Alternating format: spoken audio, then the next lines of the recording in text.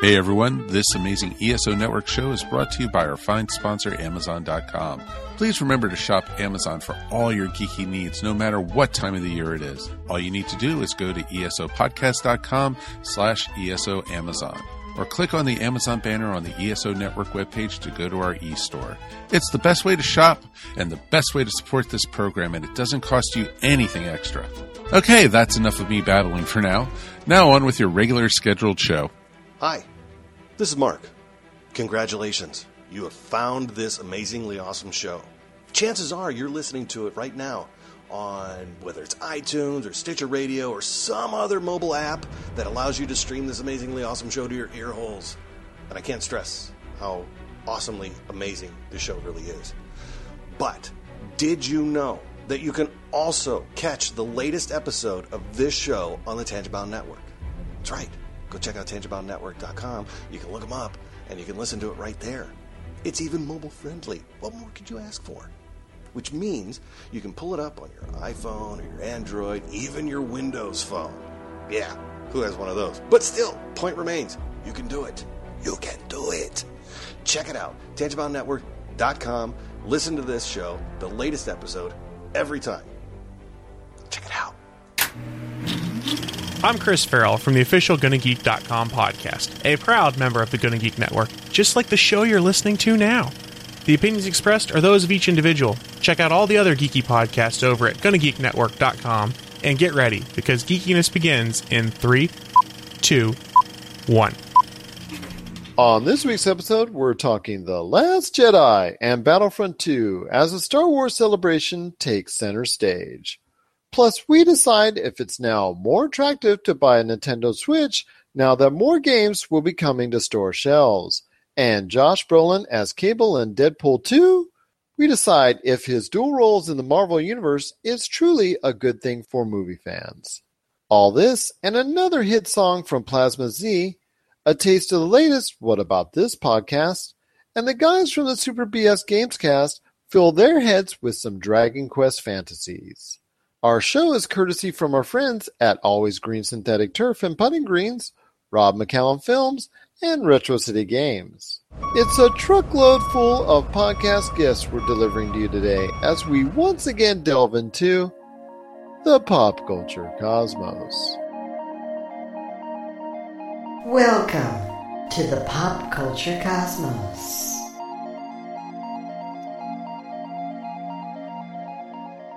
And we're back with another episode of the Pop Culture Cosmos. My name is Gerald Glassford with Pop Culture Cosmos and Game Source.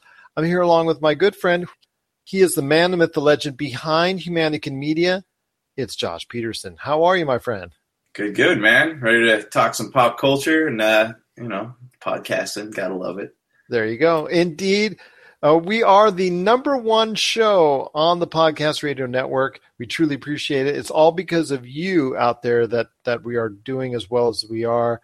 We truly appreciate it. We're here every Monday night, 10:30 p.m. Eastern, 7:30 p.m. Pacific. We've also got our top 10 rated show, the PCC Multiverse.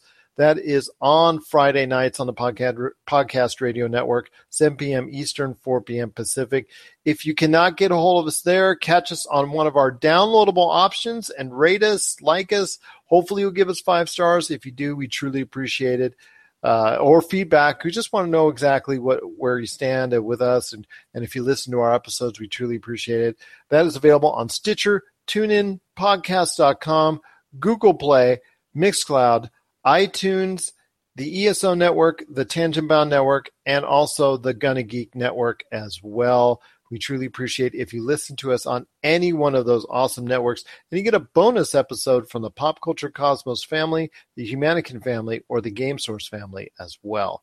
Added onto it. Hey, a free episode, a free podcast on top of our great podcast. That's awesome deal indeed. Well, recently Nintendo did another awesome Nintendo Direct, and I'll tell you what, it was actually a lot of great things that came out of it, a lot of great release dates, a lot of great information. We all know the Switch has done really amazingly well. It's gone out of the gates at a very nice clip. They recently gave the information that in the first 6 weeks of production, as far as sales are concerned, They've now hit worldwide about 1.5 million as far as units out there. In fact, the number of units of the game of Zelda Breath of the Wild actually exceeds the number of consoles sold in America at both right around 1 million sold. So that's some great news indeed for Nintendo. And they came out with some news as far as some of the upcoming games that they're coming out with. I know a lot were very interested. Mario Kart 8 Deluxe is coming out here very soon on the 28th of April. That is going to be a reimagining of the Mario Kart 8 from the Wii U, along with a lot of other DLC and content that's added in there. Also, Ultra Street Fighter 2 is coming out May 26th. New characters. Minecraft is coming out May 11th. A couple games coming out this year, both Sonic Mania and Sonic Forces. There's also Disgaea 5, the complete edition, on May 23rd. And just some really good stuff coming on the way. Payday 2, which is a little older now, but it's still coming out this year. And there's a lot of great news indeed that's coming. Plus also the mention that Splatoon 2 and ARMS are on the way. Definitely with ARMS coming out in June 16th, and Splatoon 2 coming out on July 21st, which is going to be a marquee title for the system indeed. With these type of announcements, obviously it's great news for any diehard Nintendo fan that already has a Switch or is heavily interested in it. And then also for those that already have Zelda, come to that end as far as playing through the Zelda and that 150 hour plus game that it is. But for those who don't like Zelda, or those who don't like as much of what Zelda offers as far as the game is concerned, because not everybody likes the same games and whatnot, but there are people out there who do not like Zelda who have stated that there is no reason to get a Switch. Well, there are now becoming some good reasons to get a Switch, and I definitely think it's becoming more attractive indeed to every audience of gamers that are out there. So I want to hear your thoughts, Josh, exactly on the Nintendo Switch announcements. How does this present it to you, and does this make the Nintendo Switch more attractive to you as a consumer to buy, despite the things we've said before regarding the high price point as far as the system itself and also the accessories added onto it?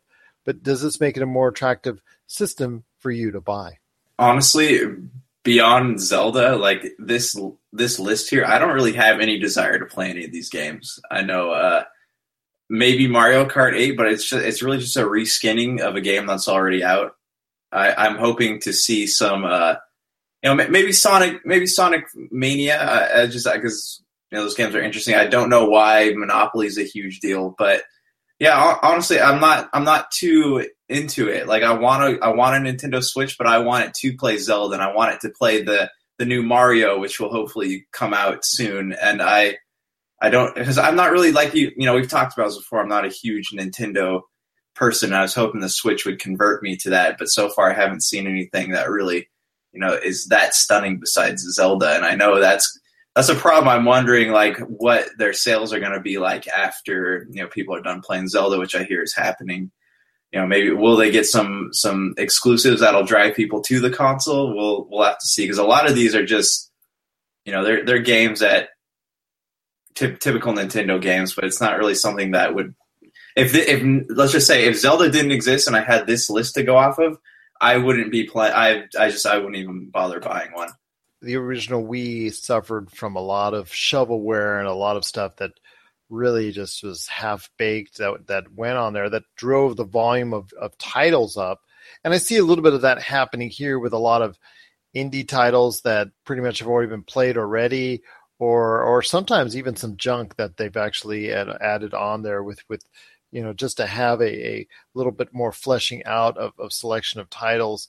1-2 Switch looks absolutely horrible, and I don't even know why that game exists, to be quite honest with you.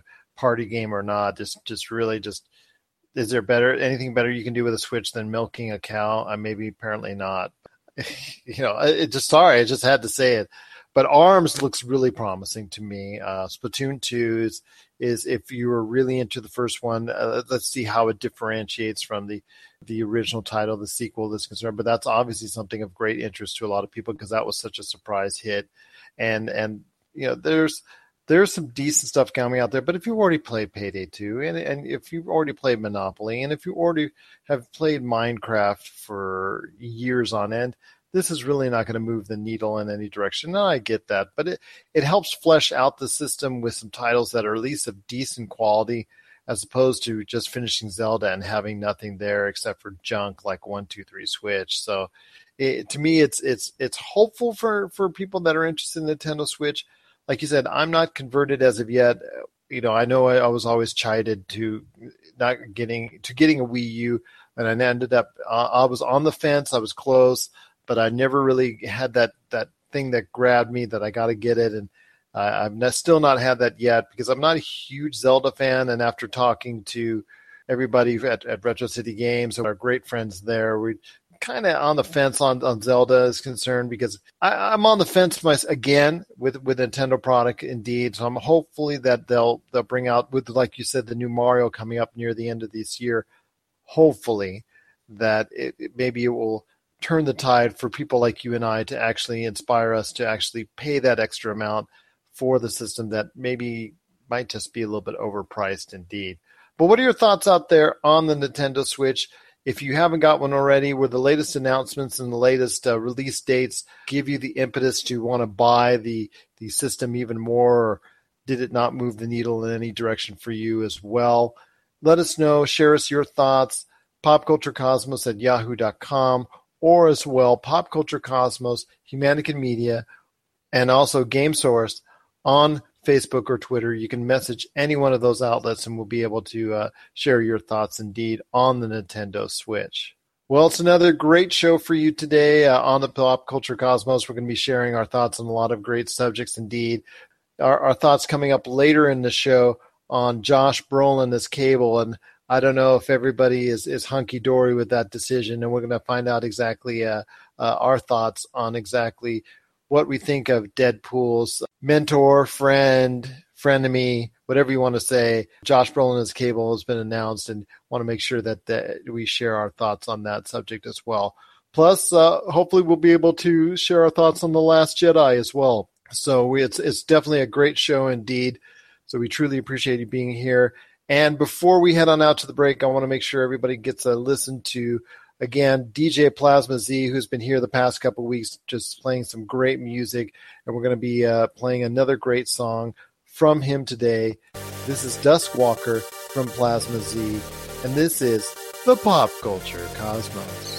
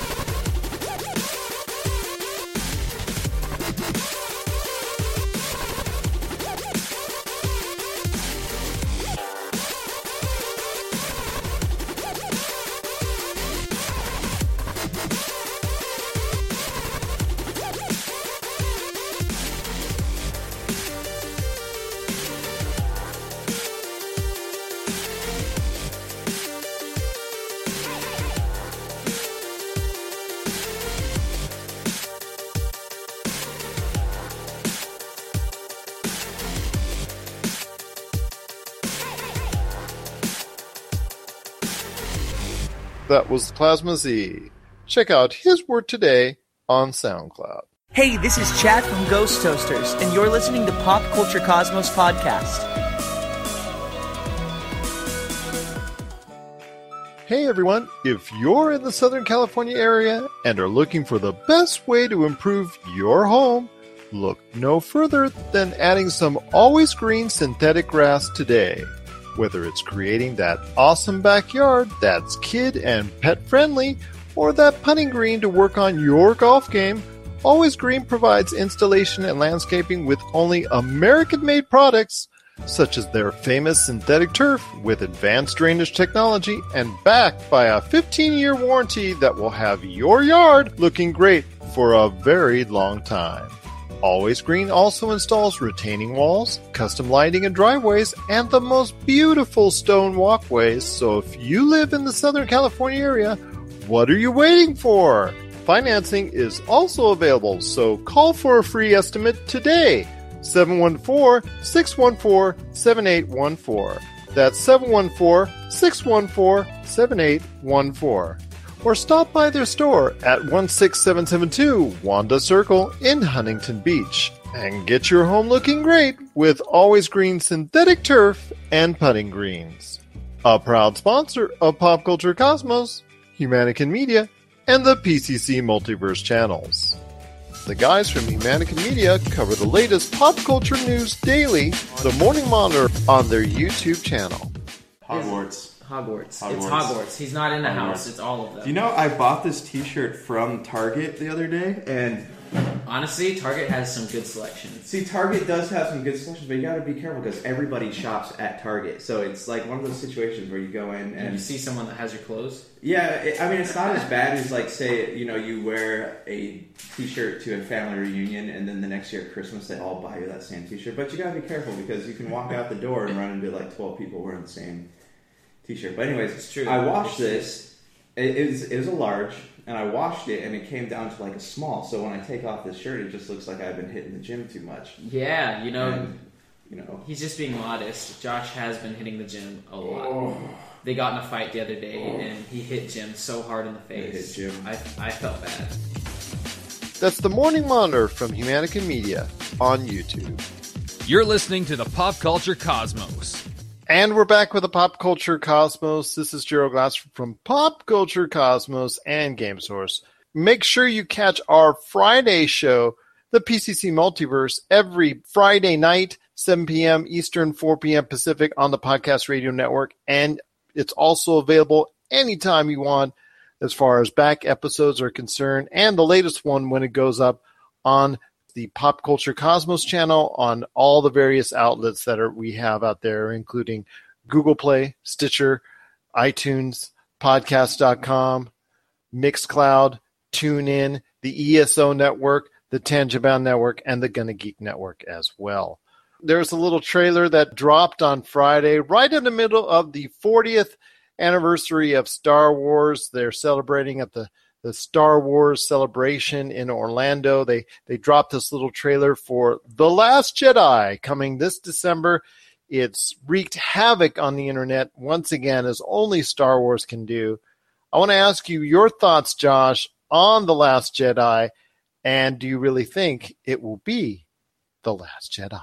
Well, obviously not. If Rey is turning into a Jedi or is a Jedi. Yeah, the trailer is very vague, just a lot of quick little action scenes. One thing I do not want to happen, though, is in the trailer they made Luke seem really like, I don't want to say whiny, but broody.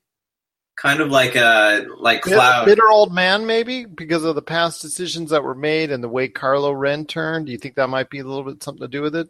Yeah, but still, I mean, get over it. Like, I don't want to sit through an entire movie of him just brooding and whining about stuff. Like, if this is truly the end of the Skywalker saga, I want like closure on a good. It doesn't even have to be a good note, just on a note that is like a rise in the series. One that's maybe deserving of his stature. I mean, if it wasn't for Luke Skywalker really doing the things that he did in the series, there wouldn't be a Star Wars series really to really, for us, any of us out there to really go upon. So yes, if it is the last movie for Luke Skywalker, or if he's in Episode 9 and that's his finality, let him finish out on a way that's befitting of the respect that he has so deserved over the course of 40 years.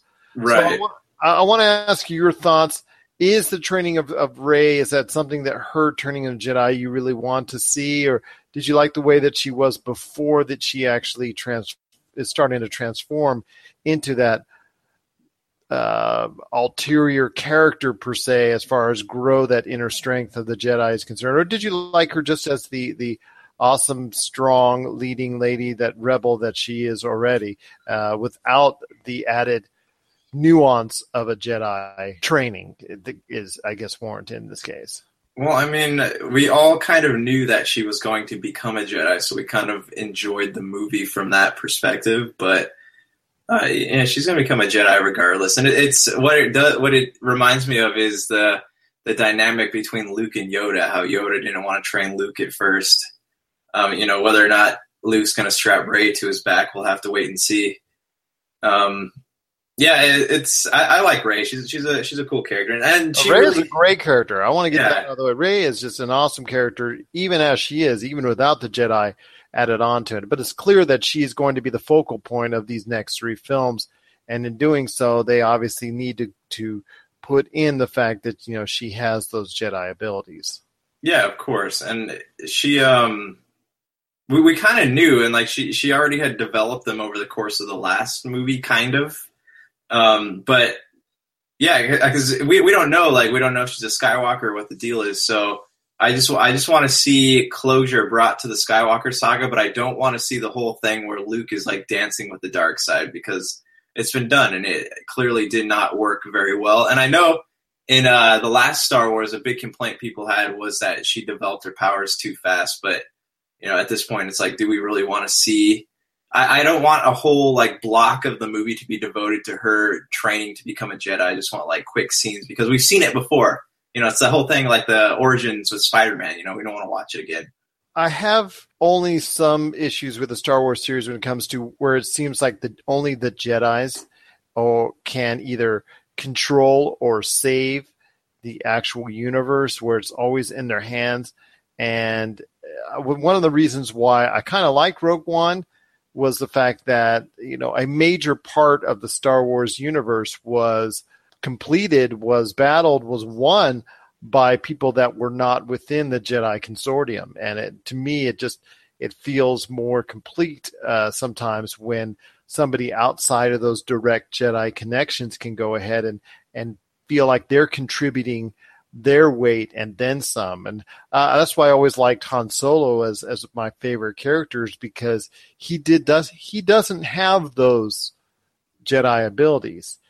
And to go ahead and still be the galactic hero there that he is just a testament to the way they created the character and the way he portrayed the character as well. And I like the fact that he, outside of being a Jedi, was still able to go ahead and affect the universe in a positive way. Your thoughts maybe on just focusing too much on the Jedi part of it, and maybe not on Oscar Isaac's character, John Boyega, and all the other outside characters that still should be a more important part of the Star Wars universe at this time? Hey, Finn might be a Jedi. We don't know. They were very vague about that in the last movie. But I think they've done a good job with Poe Dameron. I know originally he wasn't, I had heard something, he wasn't supposed to live through the first movie, but he was such a well-received character that they decided to expand on that. And I hope they continue with him. He's a great, Oscar Isaac is an excellent actor. And I think that they will continue to play those action scenes, because we love those X-Men, because in my opinion, in Star Wars, the X-Wing and Y-Wing, or the pilots, are just as big, just as responsible for saving the world, the universe, as the Jedi are. They just, they can't lift things with their minds and stuff. So I think they'll still play on that. And they opened parts up for Donnie Yen in Rogue One, and he wasn't quite a Jedi, but he understood the Force or whatever. So there'll be some of that for sure. Your final thoughts on The Last Jedi, as far as overall, did you think it was a good trailer? Do you think it was effective in getting its message across? Or do you think there was a little bit too much hidden, because now we're used to trailers and teasers that are, giving you little breadcrumbs along the way. And this one has been accused of not giving enough breadcrumbs at this point in time. But I think it was fairly effective. I didn't like it as much as the Force Awakens trailer, but that's when because I watched back to back recently and just checked it out.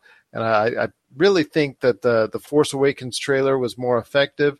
But that's just my opinion. What's your thoughts on the actual comparison between the Last Jedi trailer? Do you think it was an effective trailer, and do you think it was more effective than the Force Awakens when it came out? It was really vague. I don't remember too much about the Force Awakens trailer, but this one was vague, and I'm sure we'll get more as the next trailers roll out. But I liked it. I mean, I don't want.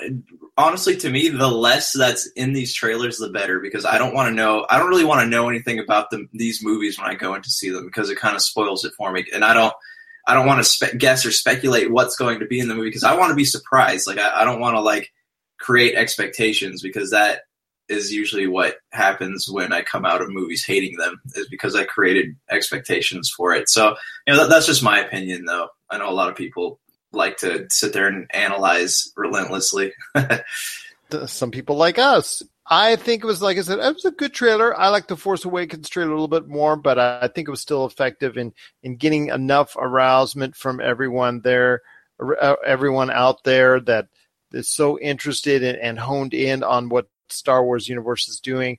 And, I think, like everybody now, it's gotten the anticipation even higher, and as it built up to it's just people are just so excited about December 15th and the movie coming out, and I know we are as well. So I'm looking forward to seeing The Last Jedi. If you have any thoughts out there on The Last Jedi, where we're talking a lot of good things and maybe some things we'd like to tweak as far as The Last Jedi trailer is concerned, let us know your thoughts.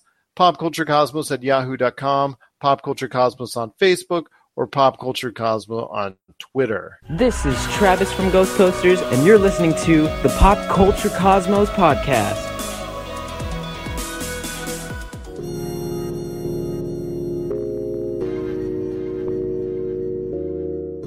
So building on these experiences are actually, and again, shout out to experiences, right? Right. Because, Right.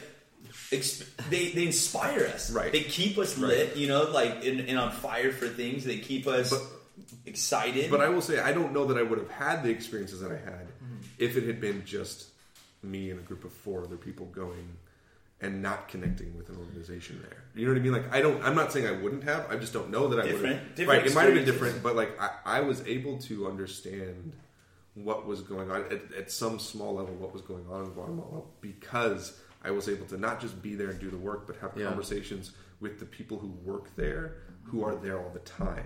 You know what I mean? And I was able to learn from them as much as I was able to learn from any experience I had. So I think maybe that's also why I like when you partner with organizations, is because those people really do know, right? And they can educate me more than me trying to educate myself by just going to a place. You know what I mean? So I think there's that tension, and Ryan, you sort of set this out from the very beginning, is there is that tension between just going because we are called to just go, and really trying to care, and this is the thing that I've over the last year or two, is trying to understand and love the people there as human beings, not just as deposits for whatever Western conventions I have. An object of self. Yeah, I'm just depositing all my angst and all my frustration and all my guilt on this group of people. They don't deserve that. Yes. They're people. You know what I mean? Right. And that means not even just seeing the issues as issues, or the people as issues, but as people.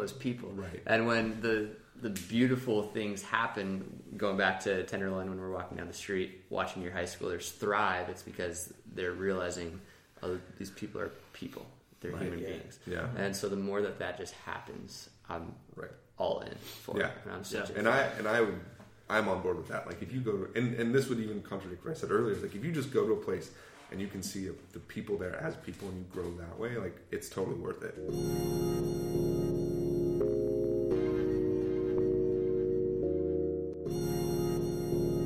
You're listening to the Pop Culture Cosmos. Don't touch that dial. Wait, do people still use dials?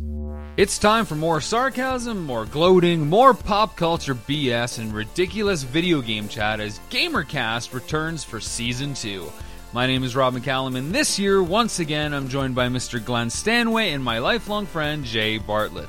This year, the show moves to a slightly different format, favoring a more unedited adventure that lets us include more topics as we get together once a month to vent and celebrate everything going on in the gaming industry today and yesteryear.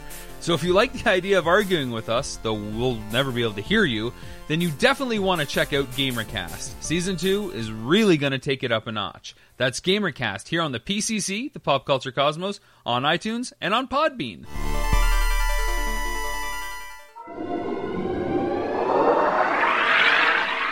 Don't be alarmed. The quasi-shimmering light before you is a trans-dimensional gateway to other worlds, other voices, other thoughts, and other realities. Up feels like down, and down feels like the number 7 on a Wednesday morning. Don't worry, that quivering, blood-boiling sensation under your eyebrows is all a part of the charm. Welcome to the PCC Multiverse. Check it out every Friday night, 7 p.m. Eastern, 4 p.m. Pacific on the Podcast Radio Network. And we're back on the Pop Culture Cosmos show. It's Gerald Glassford from Pop Culture Cosmos and Game Source. I'm here along with my good friend, the man, the myth, the legend, behind Humanican Media. This is Josh Peterson. And Josh, give everyone an update on what's going on with Humanican Media this week. Yeah, you can catch the Morning Monitor, which is our daily show, Monday through Thursday or Monday through Friday. We're still, working out the kinks on it. So if we miss a day, don't abandon us. Please subscribe on YouTube. We keep updating. And today, this morning, I did record an episode of What About This? And there is a Super Bro Station coming out on Monday. So a lot of good stuff going on right now. We appreciate the support as always, and stay tuned. Indeed, that's correct. There's a lot of great stuff going on. So check it out on Humanican Media, on Facebook, on YouTube, and all of their social media outlets. And I'm going to be uploading some stuff over the course of the week on our Mixcloud, the Pop Culture Cosmos Mixcloud channel this week as well.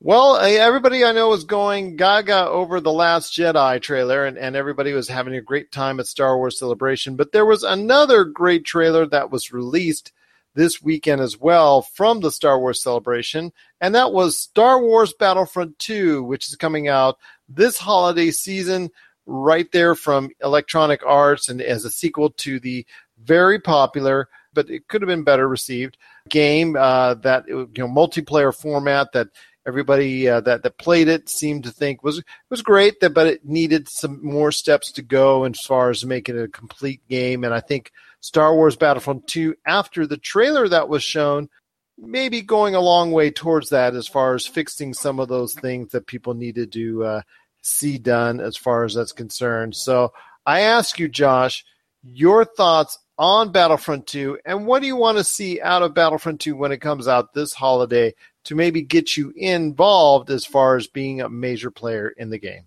I want to see a better game. I'm going to go on the record here and say that I hated the first one. They hyped it up so much, and then I got it and realized that there was no single player. I'm not a huge multiplayer person, and when I realized there's no single player on there, I played it for maybe 2 days, and then I traded in immediately just because I don't know, if you're going to put a Star Wars game out, give me an original story. I love Jedi Academy, Jedi Power Battles, Shadow of the Empire, because they had original stories and they're fun to play. There's a reason for me to sit down and play them. And I saw that this one has a single player campaign, and that's exciting to me. And it looks like the story falls into canon, maybe post Return of the Jedi, if I'm correct there.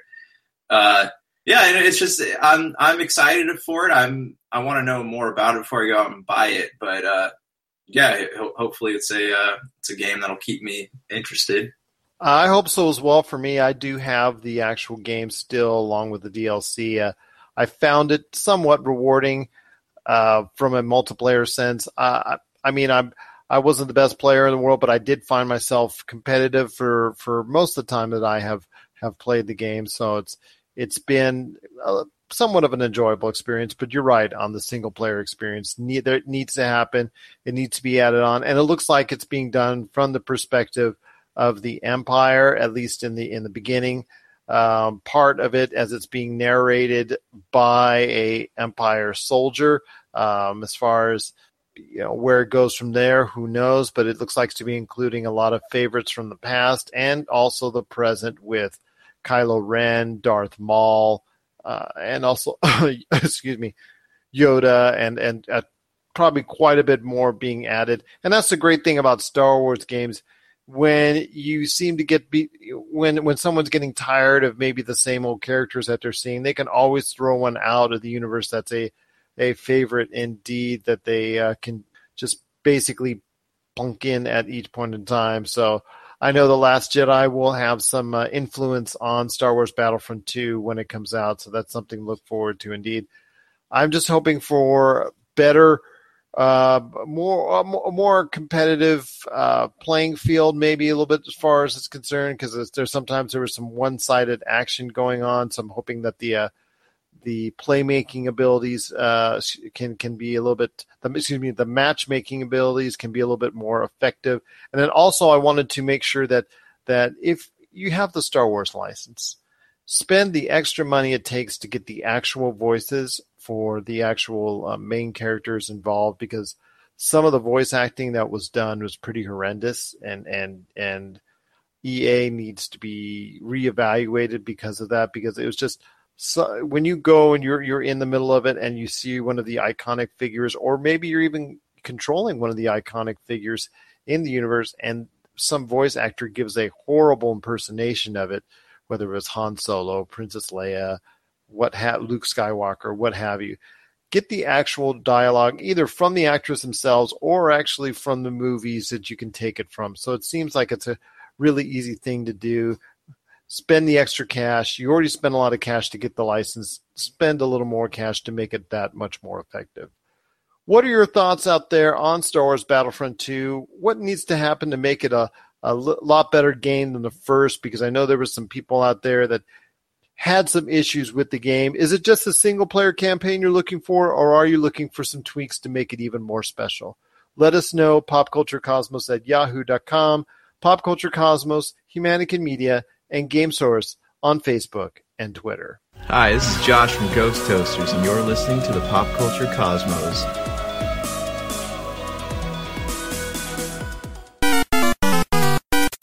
If you're tired of sifting through flea markets for rare and unique games, we can help. Retro City Games in Henderson, Nevada, only 5 minutes from the Las Vegas Strip, has all your favorite gaming staples, classics, and a wide selection of rare games with new stuff always appearing on our shelves.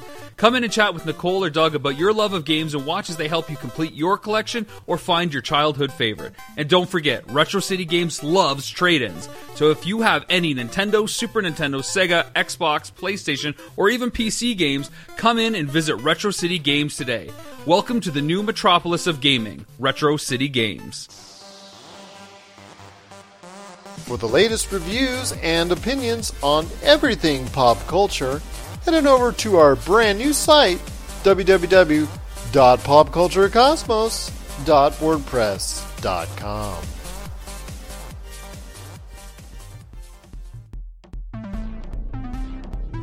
The guys from the Super BS Gamescast are back for more podcast fun.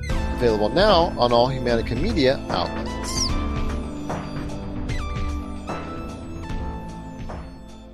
So exactly what I mentioned when the Switch came out. I was saying, stop putting games out on 3DS. Put games out on Switch. Well, they're not doing that.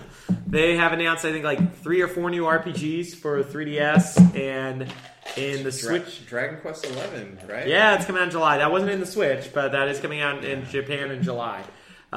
They did have a Switch section. It spent most of its time talking about ARMS, a game I don't know about you guys, but I don't care about at all. Like, I kind of wish it didn't exist. I wish whatever that team was working on would stop that and make something else. Let me stop you for a second and say that there's 2 types of games that I hate. I hate sports games and I hate racing games. Dragon Quest, I love, though.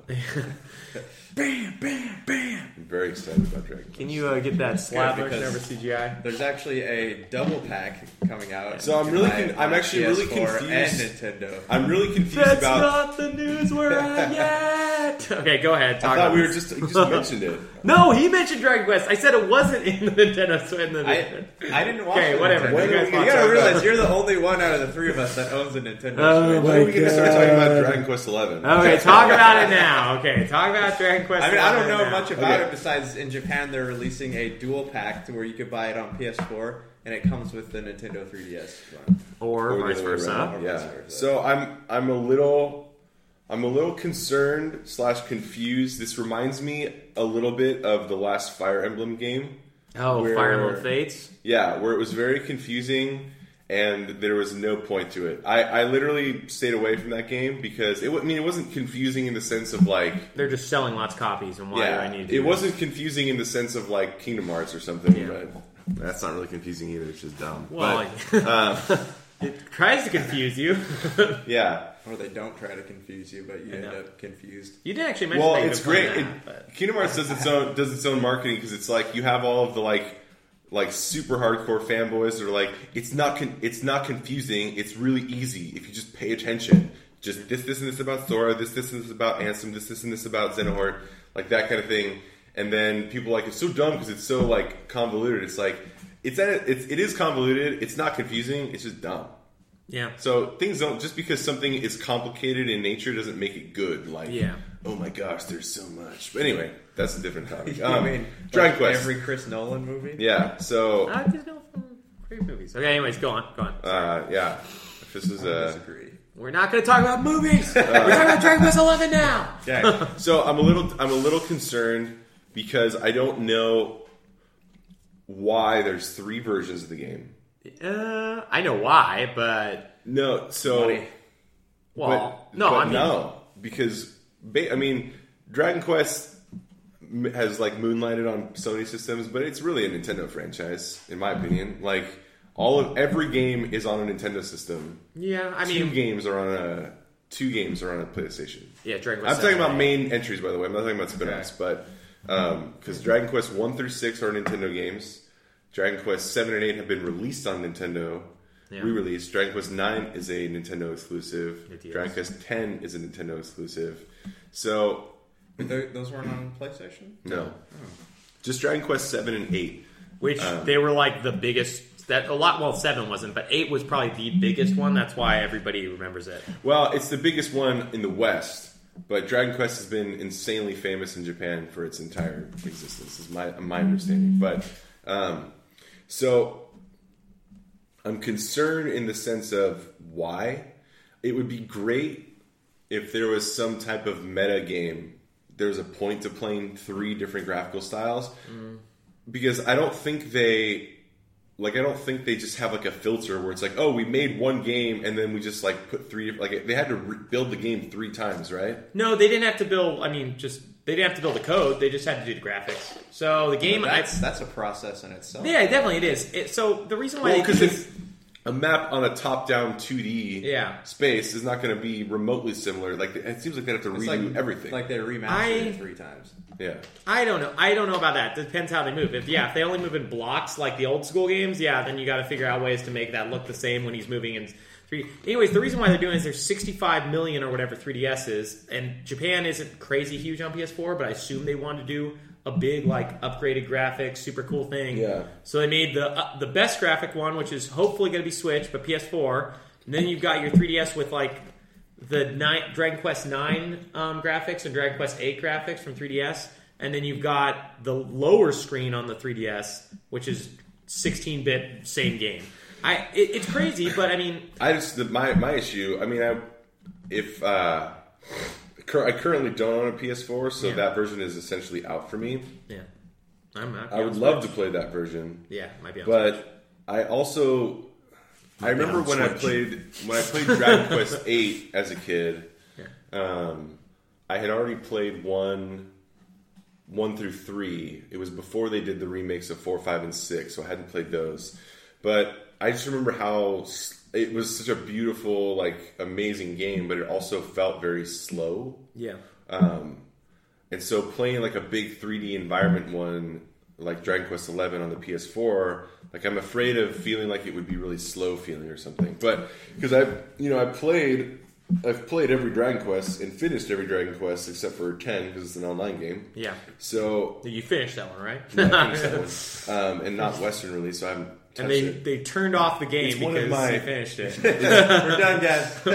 It's very easily like one of my most beloved franchises. Like I couldn't really complain about it in any way. I love how old school and like unwaveringly like dry it is. Like I love everything about it. So I'm tempted. Like, am I going to want to play all of these versions? Are they going to feel different, or am I going to be like? Is there an impetus to play all three? Yeah. Or is it just going to be like they're all the exact same experience, and then I can comfortably choose? Because if they're not all the exact same experience, part of me is going to feel gypped, and that's my issue with this thing. And that's the thing with Fire Emblem, where it's like they didn't release that. There's 3 games. There's Conquest, Birthright, and then the like third one. I can't remember the name of it. Yeah, I can't remember the name of it. But DLC. there's nothing that happens for beating all 3. And those are actually 2 different stories. Yeah. But there's no interactivity, and they sold separately. So it's like you feel, just by the nature that there's 3 games, but you don't need to play all 3, it makes you feel like you're missing out on something, but there actually isn't anything worth doing. If there was any way to transfer your saves, that would be cool. So there is. You want to, wait, what are we talking about? Wait, on Dragon Quest? There is? Yes, that's what I was trying to explain. Okay. No, continue. Now I'm interested. Okay, so yeah, they're creating a Square Enix like cloud server that you upload your games to on your PS4, and you download it to on your 3DS or vice versa. So it's a very strange thing. Real quick to go back to Fates, one of the things that frustrated me the most about that game is that they actually have a special edition that had all of the games on one cartridge. So it was very possible to do that. They just decided not to do that for the general public. So it was a really frustrating experience. So that's why I did buy one of the Fates games. I sold it almost instantly. I didn't have the it's a 50-hour game, and then you have to play another 50-hour game, and it wasn't. But then there's no point to playing the 50-hour game. There's no Well, you want to see both those sides. That's the thing. That's the thing. It's like with Dragon Quest 11, it's cool that you can transfer your saves. I guess it's gonna be weird. It's like, why would I want to play through like a major part of the story in like deformed or like sprite mode, and then like go like skip ahead back on like super high powered mode? And I think it's just for people who want to take it on the go. I think they should have done, and this is not like I'm not a Sony fanboy, but to make it like more in line, they should have done PS4 and Vita. And that way, I'm a Sony fanboy. Okay. And that way, they could have just made the graphics the same and slightly deformed them on the Vita, like they do a lot. They did that for World of Final Fantasy, a bunch of other games. Because the problem when they did this one is, like you said, like I feel like which one I'm still going to buy it regardless of what's on. I'd like to get on Switch, but and it is coming to Switch. That's what they said. They didn't give a release date yet. Like everything on Switch, it'll probably be like, oh, you can get it 10 months down the road or whenever. Like nobody cares about it and it's dead. But like they put it on 3DS, and 3DS is cool. I want to see that version, but I also want to see the other version. But I don't want to. I'm not going to juggle both of these or play the game through twice to see both versions. You know, I with Dragon Quest would be an exception where I would consider playing through the game twice because I really love the franchise that much. Well, you guys should watch the trailer then because the graphics are so different that it looks like it might be worth trying twice if you have patience. Yeah, the only thing that annoys me with the 3DS version is that it looks like both styles appear at the same time. Yeah, they do. So you have to look at the same thing. Yeah, why can't I just like choose one? I don't know. I don't know what his idea was. I get what they were doing. I get that it was like oh man, let's try this thing. It's gonna be really cool. Welcome to the PCC, the Pop Culture Cosmos. Your home for, everything pop culture and, whatever we decide to throw at you. Rob McCallum Films is back in 2017 with a vengeance. This year, we're set to release Power of Grayskull, the definitive history of He-Man and the Masters of the Universe, which chronicles the ultimate 80s billion-dollar franchise, Masters of the Universe. See exclusive interviews and hear untold stories from the people responsible for creating the world of Eternia, a place full of magic and science, and learn about the craft of creating action figures and animation. Power of Grayskull drops this year and is just one of our many projects at Rob McCallum Films. Game Source is your #1 source for everything video games. Each week we bring you the best of the video gaming world from sites all over the internet. Like us today on Facebook or follow us today at GameSource, and you'll stay up with the latest in information and news, plus also about all the great things we're doing on our GameSource Facebook, Twitter, and GameSource YouTube pages. Stay up to date with the video gaming world right here at GameSource. What's up, guys? It's Rob McCallum, host of The Trenches. If you don't know what that is, well, I'm going to tell you. Every now and then I call up friends, colleagues, and sometimes people I don't even know and chat with them for an hour or so. It's all unscripted, unedited, and unpredictable. Why should you care? Well, if you're a creative person like me, you'll get to hear unbelievable and incredible stories because the one through line that connects all my guests is that they make their living doing something creative in the trenches. Get it? So from filmmakers to animators to action figure sculptors and authors, we talk with a lot of folks, and no one has the same story. So check out The Trenches here on the Pop Culture Cosmos or on iTunes.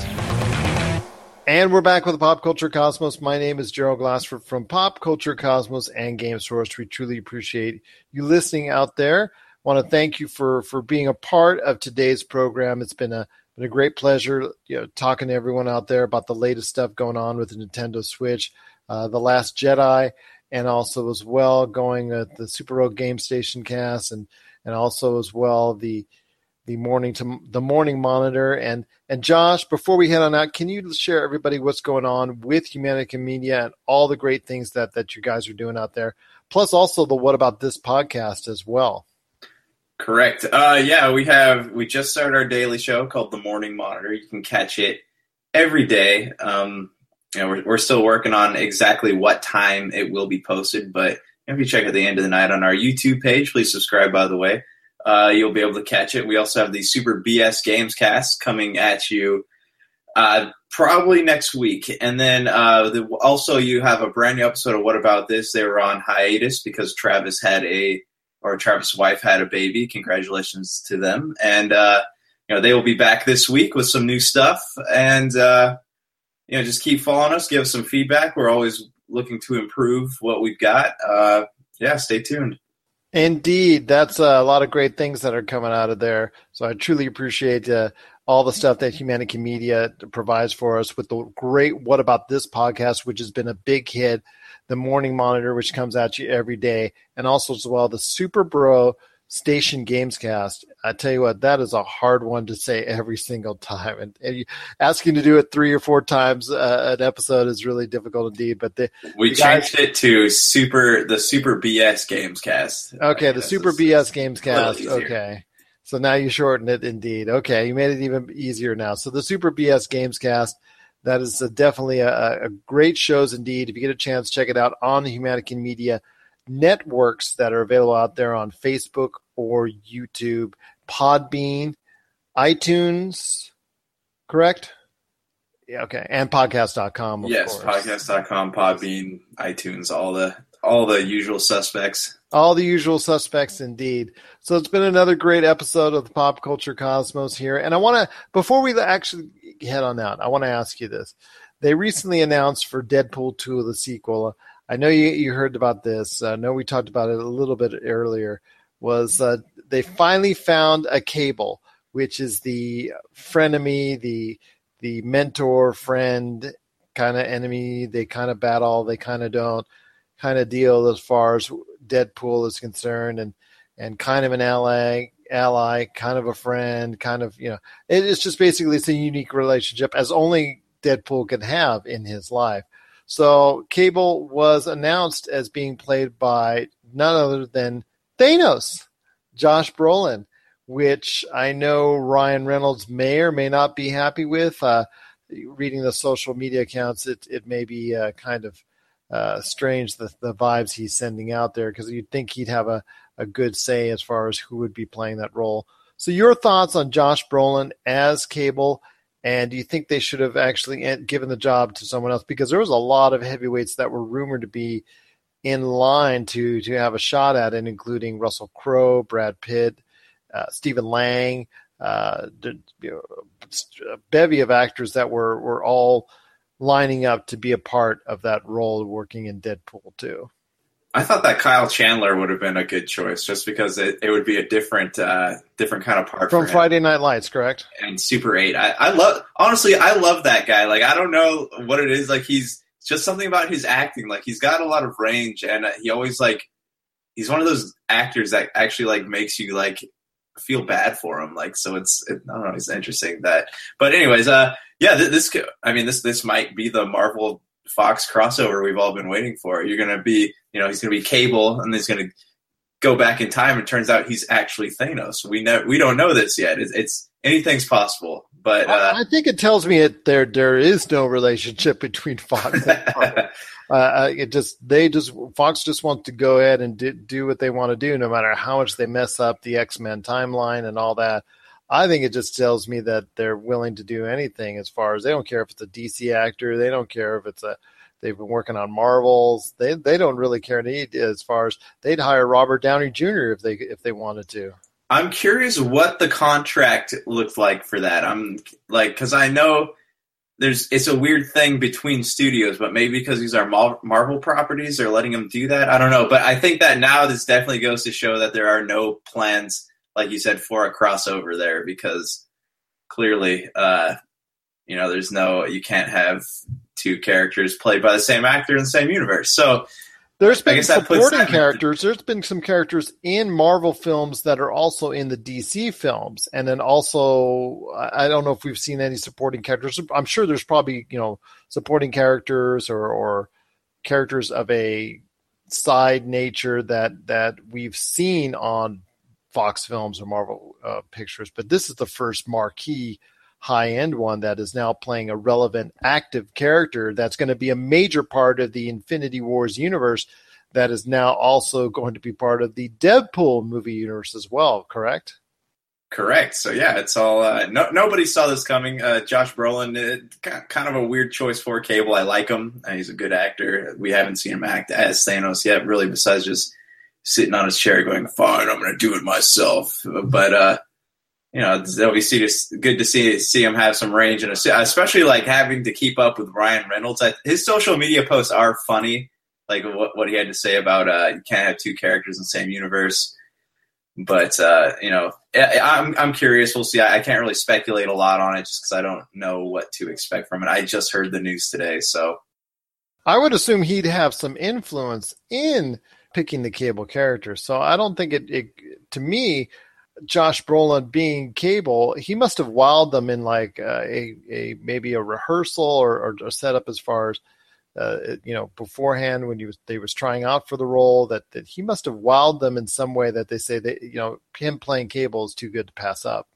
Right, and I wonder how he got how the part got to him. Like, what was the process there too? Was it something that he sought after, or was it something that the studio sought after him? It's a great mystery right now. It is indeed, but it's something that definitely is intriguing. I think he's going to do very solid in the role. I think he does have that gruff voice. Anybody can color their hair white. Well, mine is unfortunately naturally colored, but that part is not a problem. But I can definitely see him in the role if he bulks up a little bit, and because he does have that gruff demeanor.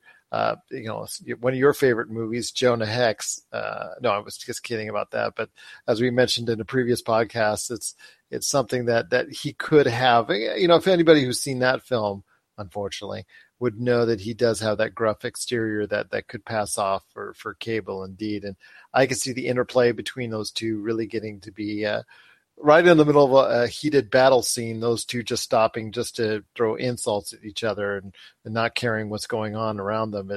I could see that happening at some point in time, creating more laughs indeed for a picture that both Josh and I truly enjoyed and look forward to the sequel indeed with great anticipation, because tell you what, Deadpool so far hasn't really done too much wrong. So we're gonna stay hopeful and stay positive now that Josh Brolin, even though he's busy doing other things in the Infinity Wars universe, that he'll also have time to be a great Cable character.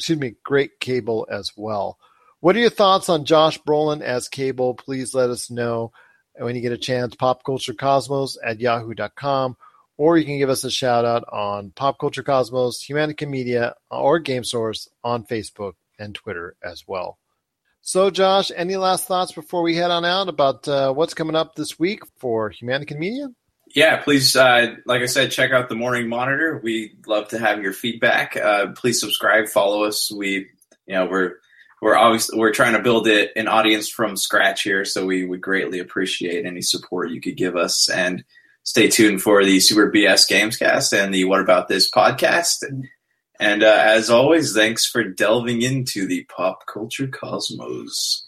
Indeed, we do appreciate as well. The Pop Culture Cosmos show is truly successful only because you are listening out there, and we truly remind ourselves that and appreciate it indeed every single time we go on the air. So it's all because of you. We're here, and we definitely appreciate your support indeed.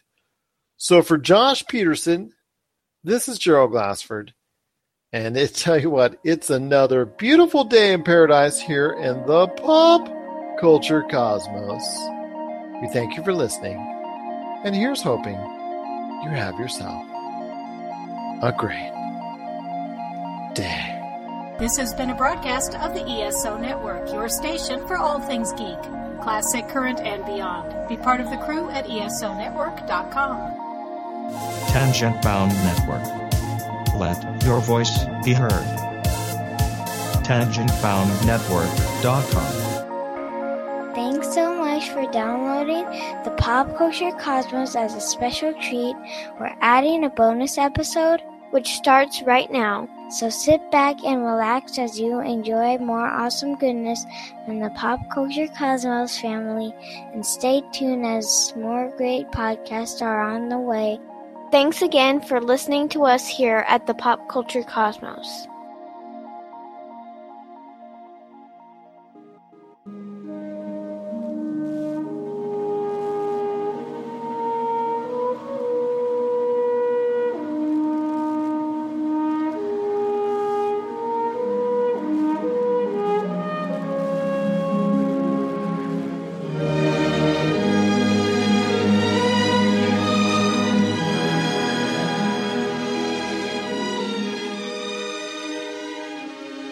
Ladies and gentlemen, welcome back to A Galaxy Far, Far Away podcast. I, of course, am your host, Jay Bartlett, alongside my good buddy, Josh Schmidt. What's up, dude? Finally. It's only been 5 months. It's been a few months. Yeah. But, hey, man, that's okay. Yeah, life happens. We're busy dudes, and we kind of talked about this a little bit, too. I think it's a lot better for us and for the listeners that we kind of do one when there's something to say.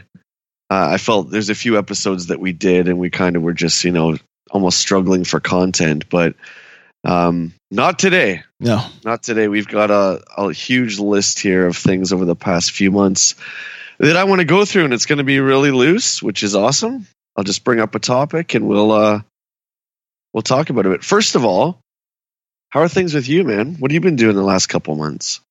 Bro, I have been creating content like a machine. We not only have that Destiny podcast that we're doing, we now have a Nintendo podcast called the Nintendo Powercast. And yes, yeah, you do. Yeah, and so that's doing a lot of YouTube videos, streaming on a regular basis, and plus being a dad and a husband and trying trying to balance all of this stuff. So, and then working like close to 50 hours a week on top of it. So I'm staying busy, man. Nice. How about you?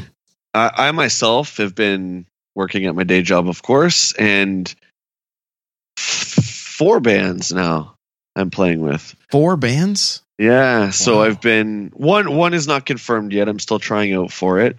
But 3 bands, yeah, and just playing music every single day and just loving it. Been quite busy. My our good buddy Rob McCallum is moved back to Canada now. Well, he's not officially back, but he's been staying with me the last couple months here. So it's been fun to have your best buddy as your roommate again. I forgot what that was like. So just been hanging out with him, and I have been writing a lot of ideas for the sequel to Nintendo Quest, which I promise is coming. Wow, nice. We've been sitting there trying to come up with ideas. It's tough. It's tough to top that one. So I think people will be pleasantly surprised when they see what we've come up with. But we're all caught up now. We're here to talk about Star Wars, of course. It's Saturday. Yeah, Saturday. It's the third day, I believe, of Star Wars Celebration, if I'm not mistaken. And this year is very special. It's held in Florida this year, in Orlando. And it's the 40th anniversary of the very first Star Wars film. So 40 years ago this May, A New Hope came out. I remember when it was 30 years. And I was like, holy crap, 30 years. And now it's 40 years. Wow. Have you had a chance to watch, besides, of course, the Last Jedi panel, have you had a chance to watch any of the other stuff? I have not, dude. I have this, like, we had family dinner last night, like trying to, with it being Easter weekend, trying to get all that. So it's just been pretty much no time to sit and do that kind of stuff, so unfortunately. But I did see like a couple tweets, like they did a cool tribute to Carrie Fisher, I think, and that kind of stuff. I haven't had a chance to see the videos or anything. I'm a bad Star Wars fan. I watched the Last Jedi panel, which was it was about 2 hours, and then of course they unveiled the teaser poster and then the first trailer. But there was a New Hope one with George Lucas, Mark Hamill, and Harrison Ford. So that one I'm going to go back and check out definitely. From what I understand, there was a Rebels one, there was a Rogue One panel. There was a ton of stuff. There was Ray Park and Warwick Davis reenacted the end of The Phantom Menace when Darth Maul gets cut in two. I guess it's pretty funny to go back and watch that, man. Little Warwick. It's pretty funny. So we were just sitting here, and you're like, hey, man, have you seen the Battlefront 2 trailer? And they did release, I think it was about a 50-second little teaser for Battlefront 2. But you and I, at the same time, we just watched Battlefront 2, the full trailer. And what are some of your thoughts, fresh out of the gate? Oh man, there's something about for me anyway, and maybe it's the same for you, but when you watch a Star Wars movie, the first thing I want to do is go play a Star Wars video game. And so literally, even this morning, we put on episode 7. And we're just I'm sitting with my wife and my daughters. We got, we're playing our DSs or whatever, just kind of chilling out on a Saturday morning. Put on episode 7. The moment I see the Millennium Falcon take off with TIE fighters behind it, I'm like, I just want to play Battlefront. So then we watched this trailer, and I'm like, it's looking awesome, dude. Like, the first one looks gorgeous. The sound is amazing. It was just kind of lacking some meat and potatoes. It was like a really good foundation, but didn't have a whole lot to it.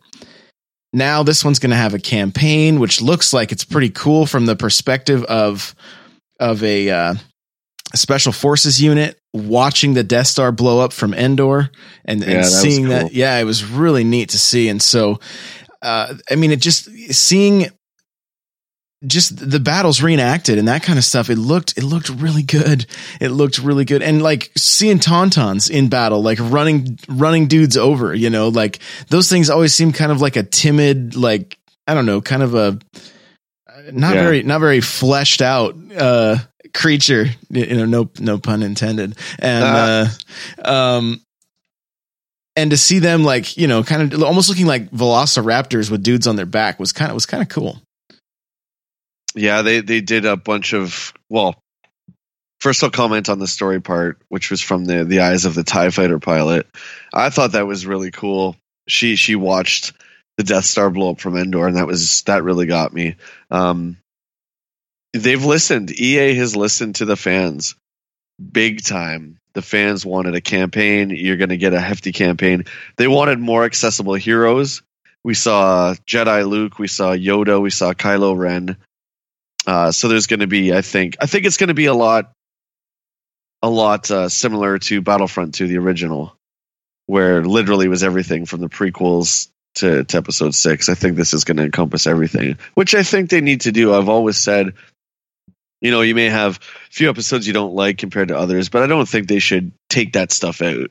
Just include it all. Like, what's it going to hurt, Yeah, for sure. And I mean, it was very clear we saw stuff from episode 7. Did you notice, other than Darth Maul, did you notice anything that looked pre New Hope? Well, there was Yoda with a lightsaber, so sure. So that, I mean, that's also kind of an indicator too. But I'm just wondering if there's a possibility that like the prequels might end up being DLC. You know what? I would be fine with that too. Then people can choose whether they want to do that or not. Even the episodes, the new trilogy stuff, I'd be fine with that too. And Rogue One stuff. I don't know. That's a cool idea, man. So you get the core, 4, 5, and 6. And then you choose, you want episode 2 content. There it is. It's $50 or whatever. I'd be down for that. Yeah. Maybe not $50, but you know what I mean? Well, and it looked like episode 7 was going to be in this based on the way some of the ships looked and everything. Like it looked like Battlefront 1 had like the Battle of Jakku, which took place after Return of the Jedi, right? Yeah. This looks, I wonder if we're going to see that more, like actually see more than just like, oh, this is the battle. And it's your typical Battlefront, to where it's like, no, here's the campaign mission of what was going on and maybe some more story behind that. But I wonder if it's going to work on filling that gap between episode 6 and episode 7 with, even if it's backstory, not like actual, what was happening with Han and that kind of stuff, but just to see like what the Empire was up to and becoming the First Order and that kind of stuff. Like, I wonder if it'll get into some of that. Yeah, no, it's definitely exciting. I hope as far as gameplay wise, they, like you said, there's a little bit more meat to it. I found most of the guns the same. Right. Some of the heroes were, like when Han can go against Darth Vader, I think they should have different tiers of heroes. You know what I mean? I think Darth Vader would be at the top and Han would be maybe somewhere in the middle as far as combat goes, right? But if they fix that, the guns, in my opinion, all kind of felt similar. Yeah, they did. Same. I mean, yeah, there was very little towards the end. The last update, it did add a few more things, but I've only played it very little. But it did make a few of the guns stand out a little bit more, Okay. So, because I bought the season pass, and I must confess, I played Bespin. I downloaded that, but I haven't downloaded the Death Star. And I didn't download the Rogue One stuff either. I hear that Scarif is fantastic, though. Oh, dude. The game mode they made for that, where you start in space, and I mean, I guess I'll say spoilers if you haven't seen Rogue One or whatever, just so that's clear. But it basically, so you've been warned. But basically, you start in space and you're trying to get through the shield, and your objective is just to get one ship through. As soon as one ship is through, you move on. If you don't get a ship through, you lose, and the other team wins. Right. Wow. And that ends the experience. So if you get a ship through, now you're in a ground battle on Scarif, doing like basically trying to plant bombs. And then they're trying to disarm bombs. And then if they blow up, there's 3 steps, and it's been a while since I did it. So I don't remember the exact, I think you do one more battle where there ends up being like AT-ATs coming into the picture and everything. It gets, it just gets more and more epic. And so they did a really good job with that. And you can jump, and the cool thing is you can jump into just that DLC and it will play the different game modes. And so that's one game mode in itself, but then it does the other ones as well. The Death Star, superb, man. That was some of the best Star Wars video game, content I've ever played. Like, they did a really good job. And it's the same kind of thing. You go in, you have to take out a Star Destroyer. Once you take out a Star Destroyer, you either land on the Death Star or another Star Destroyer. I can't remember. And you got to rescue R2 and get him out.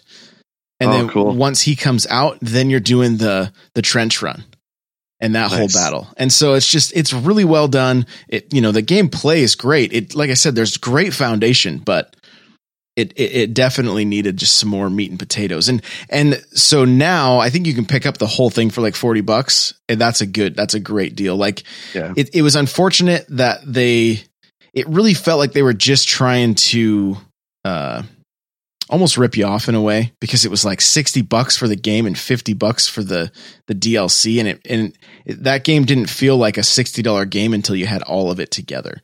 So, yeah. The only other thing that I would change is the lightsaber combat. There was very, very few times that I encountered Luke versus Vader, but it was very clunky and very... Do you know what I mean? I wish it would almost be like if you played For Honor. Oh, okay. I haven't, but I know For Honor, you find another human opponent and you guys lock onto each other, kind of like you do in Zelda with an enemy. Right. So you're locked in, so no matter where you go, the camera follows the both of you. Sure. I wish it was like that. That would be cool.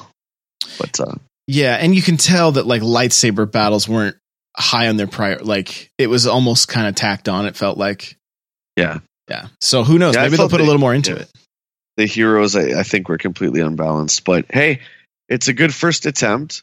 But I always say it's kind of weird that Battlefront 2 on PS2 and Xbox was so good. Mm-hmm. So, but hey, whatever. Yeah. Moving on. So Rogue One finally comes home. Actually, this wait from the theater to the Blu-ray didn't seem like a long time. I guess Force Awakens was only 4 months too, right? Before it came out. It came out in April as well.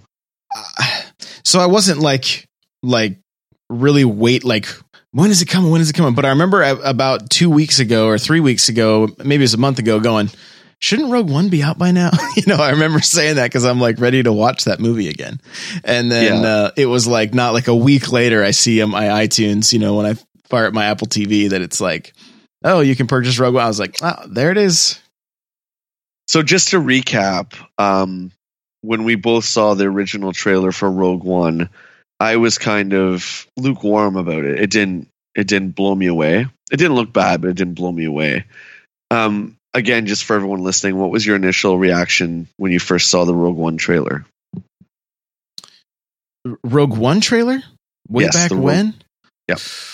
Ooh, I mean, I remember really being I was stoked for the fact that like it looked like the original Star Wars, and it looked like they were going to do a good job with it. And seeing AT-AT, seeing the beach, it was like, this is kind of new. This is and so there were aspects of it that excited me, and then at the same time it was like, I'm not going to have any nostalgia for these characters. I'm going to have nostalgia for the ships and the vehicles and that kind of stuff, but really I'm not going to really care about these characters all that much. And so one thing that did help me get more hyped about it was listening to the book. And so I did listen to that whole book and kind of get some backstory on Jyn and that kind of stuff. So it came out in the theater. We both saw it and we both really liked it. But for me, it wasn't something I needed to go see over and over again, where The Force Awakens very much was. And then it came on to Blu-ray, and I put it in and I watched it, and I had such a new appreciation for it. I don't know if it was because the hype was kind of died down as far as like, this is a Star Wars film that's not about the Skywalker family, although Vader's in it, but you know what I mean? And I watched it again. I was like, wow, this movie is really good. And it actually is very, very dark and very sad. Again, if you guys haven't seen Rogue One, I apologize. But as the characters start to die, it really sucks. Like, especially, I really, really like the relationship between Baz and Chirrut. And when Chirrut dies, it's horrible. Mm-hmm. I think it's on par with when Obi-Wan goes. Like, it's very sad. Even when K2 dies, it's just, wow. Yeah. So I got a new appreciation for it because I got to go back and rewatch scenes and pause stuff and look at the backgrounds and that. And the movie's really well done. And Kathleen Kennedy said at the celebration yesterday, thank you to everyone for supporting Rogue One, because we were scared that we took a big chance on doing something that wasn't about Luke and Obi-Wan and all that kind of stuff. And you guys supported it. So that gives us the green light to do more. And I'm like, good, that is amazing. Yeah. Yeah, I mean, the more stories they can tell, the better. What's funny, like my wife was like, she didn't go to see it in the theater with me. I went and saw it in the theater 3 times. I took my boys the first time. I may have gone and watched it again just by myself, just because I wanted to see it again. And then the third time I went with my uncle, and my daughter begged me to come with, my youngest daughter. So, that's awesome. She came along too. And so I was asking my wife, like, hey, are you excited about, whatever. I wanted to see more about Rey, or I want to see more about, Luke and that kind of stuff. That's what she was saying. And then when we got done, she was like, wow, that was really good. And actually tonight we're having my mom and dad, we weren't able to take them. We were hoping to take them in the theater, and we weren't able to. So they haven't even seen it yet. We're going to watch it with them tonight for the first time. So that'll be fun. We're going to grill up some tri-tip and watch some Star Wars with the fam, man. That's a good Easter weekend. I'll tell you that right now. Oh, for sure. So moving on, are you caught up on Rebels at all? I'm not, dude. I think about it regularly. Here's the frustrating thing for me in Rebels is I don't have a DVR, and I literally can watch it on my computer or on my phone, because I have to use the Disney XD app. Why they don't have that app for the Xbox, it kills me. I'm not sure why they don't have it, but so I'm actually behind quite a bit. Okay, well then I will bypass that entire thing because I don't want to wreck it. Needless to say, season 3 was even more epic than season 2. And I don't know if you saw this today. They just announced that season 4 will be the last season. Oh, I did see something about it. I didn't see it was going to be the last one. Yeah, they're going to conclude everyone's stories in one way or another. So that's it's very intriguing. Okay, we'll skip that then. So let's talk about the big boy, what everyone is talking about today, and that is the trailer for The Last Jedi. So I watched the panel. Again, the panel was about 2 hours, and they brought out Rian Johnson, Kathleen Kennedy, of course, and they brought out Daisy Ridley, John Boyega. And I apologize to everyone out there because I don't know the actress's name. I've forgotten it. But they introduced a new character, and her name is Rose. So they introduced the Rose character, and she's just this little Asian girl who I guess gets caught up in an adventure with Finn. And she's kind of like dragged out of her element, and she's doesn't want to be a hero, but she's kind of just forced into this situation with Finn. And her name is Rose, which I thought was a really, really cool name for a Star Wars character. So we got to see her a bit. And then, of course, the last guest, they bring out Mark Hamill. And on the screen, they show just a brand new picture of Luke. And dude, I started just bawling. I couldn't control it. Rob was like so embarrassed. We were watching it together. But he's just standing there on a mountain, and his hair is all flowing and long. Yeah. I was just like, oh my God. You know what's cool about Rian Johnson is that he reminds me of you and I. If you and I were to make a Star Wars movie, the kind of appreciation and respect we would have for not only the source material, but the fans. Yeah. Because he's very much a fan. He was on stage with his little digital camera taking pictures of everything. Like Daisy's talking, he's taking pictures because he likes to save all these moments, right? And at the end, he's like, okay, I'm going to do the big reveal for you guys. Here's the teaser poster. And the crowd went like, oh. Like that, he's like, no. He's like, relax. He's like, of course I brought the trailer too. And then there's like a standing ovation. So you've seen the poster, I'm sure. It's my new screen on my phone. Oh, it's fantastic. What a fantastic shot. And then he plays the trailer. And then everyone's just going nuts. And at the end of it, he's like, oh, that was so great. There's nothing more I want to do, guys, than watch it with you again. So here we go. And then they played it again right after. So friggin' cool, man. Yeah. Anyway, what are your thoughts? Oh, dude. I want to backtrack just a little bit. Sure. Before we jump too much into the trailer, I want to backtrack because we didn't get to talk about this, and it just hit me. Did you get to see any of those videos that Josh Gad did where he was harassing Daisy Ridley? trying to get footage of Star Wars, or trying to get. Hey, you know what? I didn't know who that dude was. He's an actor, I guess. I didn't know. I only saw the one when Chris Pratt was in it. Yeah, and Penelope Cruz. Right. She's speaking Spanish about Snoke or whatever. It's brilliant. But they played a bunch of those before they had the Last Jedi panel. Okay. So yeah, and he kept apologizing to Daisy, and that guy is so funny, right? And he's like, "Okay, Daisy, we'll forget about all that stuff. Okay, are you the Last Jedi?" And everyone starts laughing. He's like, "No, I gotta know. Are you a Skywalker? Are you a Kenobi?" And she's just laughing, not saying anything. And then he's like, "Seriously, your name's Rey?" And she's like, "Yeah." He's like, "Don't you question why you don't have a last name? Isn't that weird?" He's like, "I don't just introduce myself as Josh. I'm just Josh." It's pretty funny, man. You got to go back and watch it when you have time. He's very funny. Yeah, he does the voice of like Olaf on that Frozen movie. He's been in that show New Girl. He was he had a live action. He was in the live action Beauty and the Beast. So he does a fair amount of stuff. He's a pretty busy guy. So. But yeah, very funny. But yeah, I just want to make sure we touched on that because I was like, oh, that it happened quite a while ago. So I'm glad to hear that that they showed that stuff again because it was pretty good. There was a bunch of them that were like quick cuts, and it was almost every time Daisy came back into her trailer, he would be there with like the Super 8 camera, and he'd be like, "Hey, so what scene were you filming?" And she's just like, "Stop bothering me, Josh." And do that. It's just really well done. Yeah, good stuff. So as far as the trailer, the first time I watched it, I'm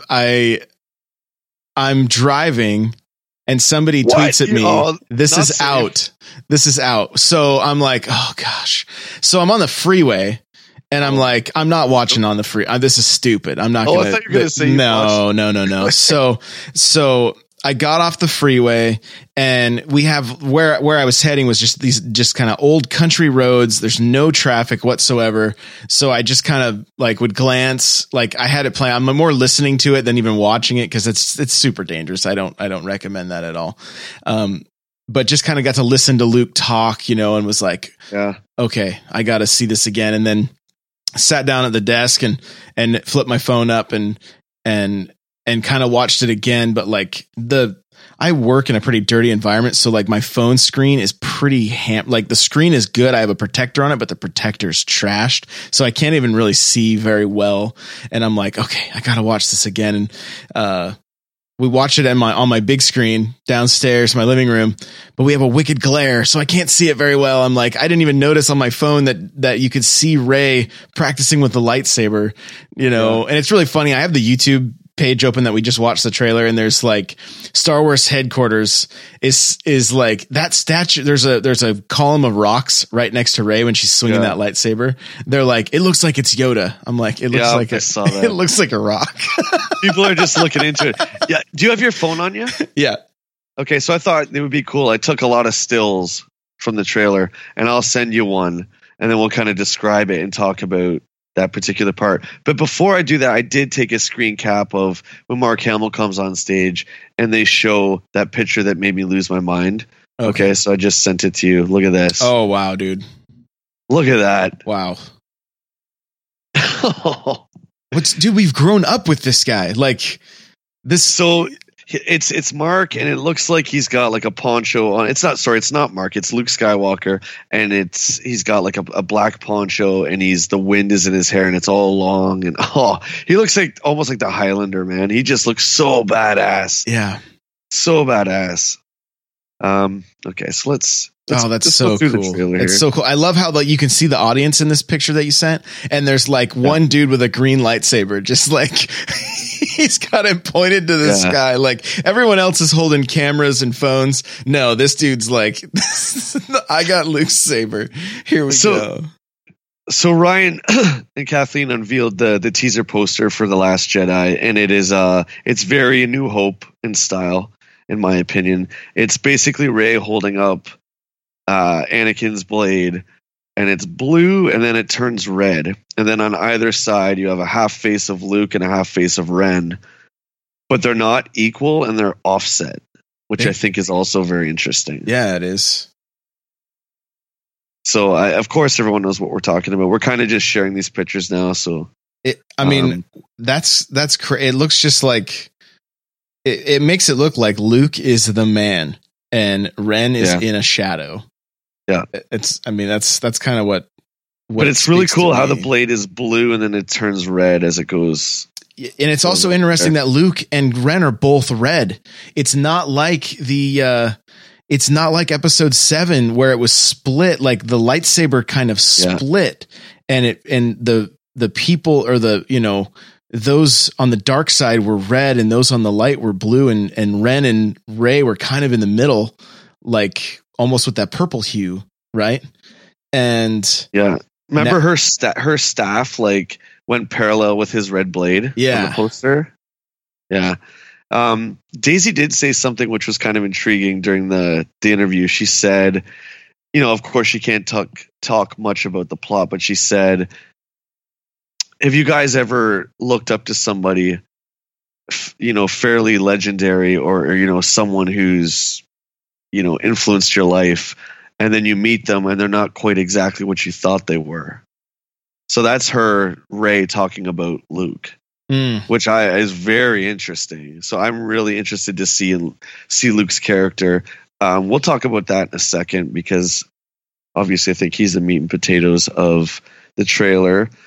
Now this picture here is, you might have to zoom in a bit. That is Kylo Ren's mask, which looks like it's been stepped on or crushed. Yeah. But if you look closely, if you kind of zoom in on it, where the eyepiece is, you'll notice there's a piece of metal that's going up around the eyepiece, and it looks like Vader's triangle. Like it very much looks like Darth Vader's mask. If you look closely. I think that's interesting. So I wonder if they obviously recovered his mask, and I wonder if, Snoke crushes it because he failed him, or I don't know. But that's that part of the trailer is awesome. Yeah, it was I like the way the music and stuff changed during that part of the trailer as well. They did his theme, yeah. Yeah, so but yeah, so and I wonder if he's gonna. And then anytime we see him in the rest of the trailer, he's got no mask on. He's just got that thick dark hair and scar. And the scar. You see the scar. So these two shots fall back to back, which he's talking about the light and the dark, and I think they're just absolutely brilliant. That shot of Kylo Ren, whoever he's staring at, he's pointing his saber. And did you notice, by the way, that's his blade? So he's either made a new one or fixed the old one, because his old one got cut in two. I don't know if I tweeted this or just said it to somebody, but I'm like, I know he's got duct tape on that saber. Well, let's put it this way. It couldn't get much worse than it was, right? Design-wise. But I love that Rey's running at somebody, and then the next shot is Kylo Ren, and he's pointing the saber almost at the camera, and he's doing like a twisting motion, which is really just sick, man. He's pure evil. This shot is great. This is of Luke and R2. And once again, Luke drops to his knees. And I can't help but to think that this is another flashback to what happened to the temple, to his academy, right? Yeah, this looks like that scene when she first touches the saber and he reaches out and touches R2. Yeah, but it's from the back now. Yeah. And he's standing and then he drops right to his knees. So it's interesting. What else we got here? What else have I saved here? Dude, do you this makes me wonder. They keep teasing this.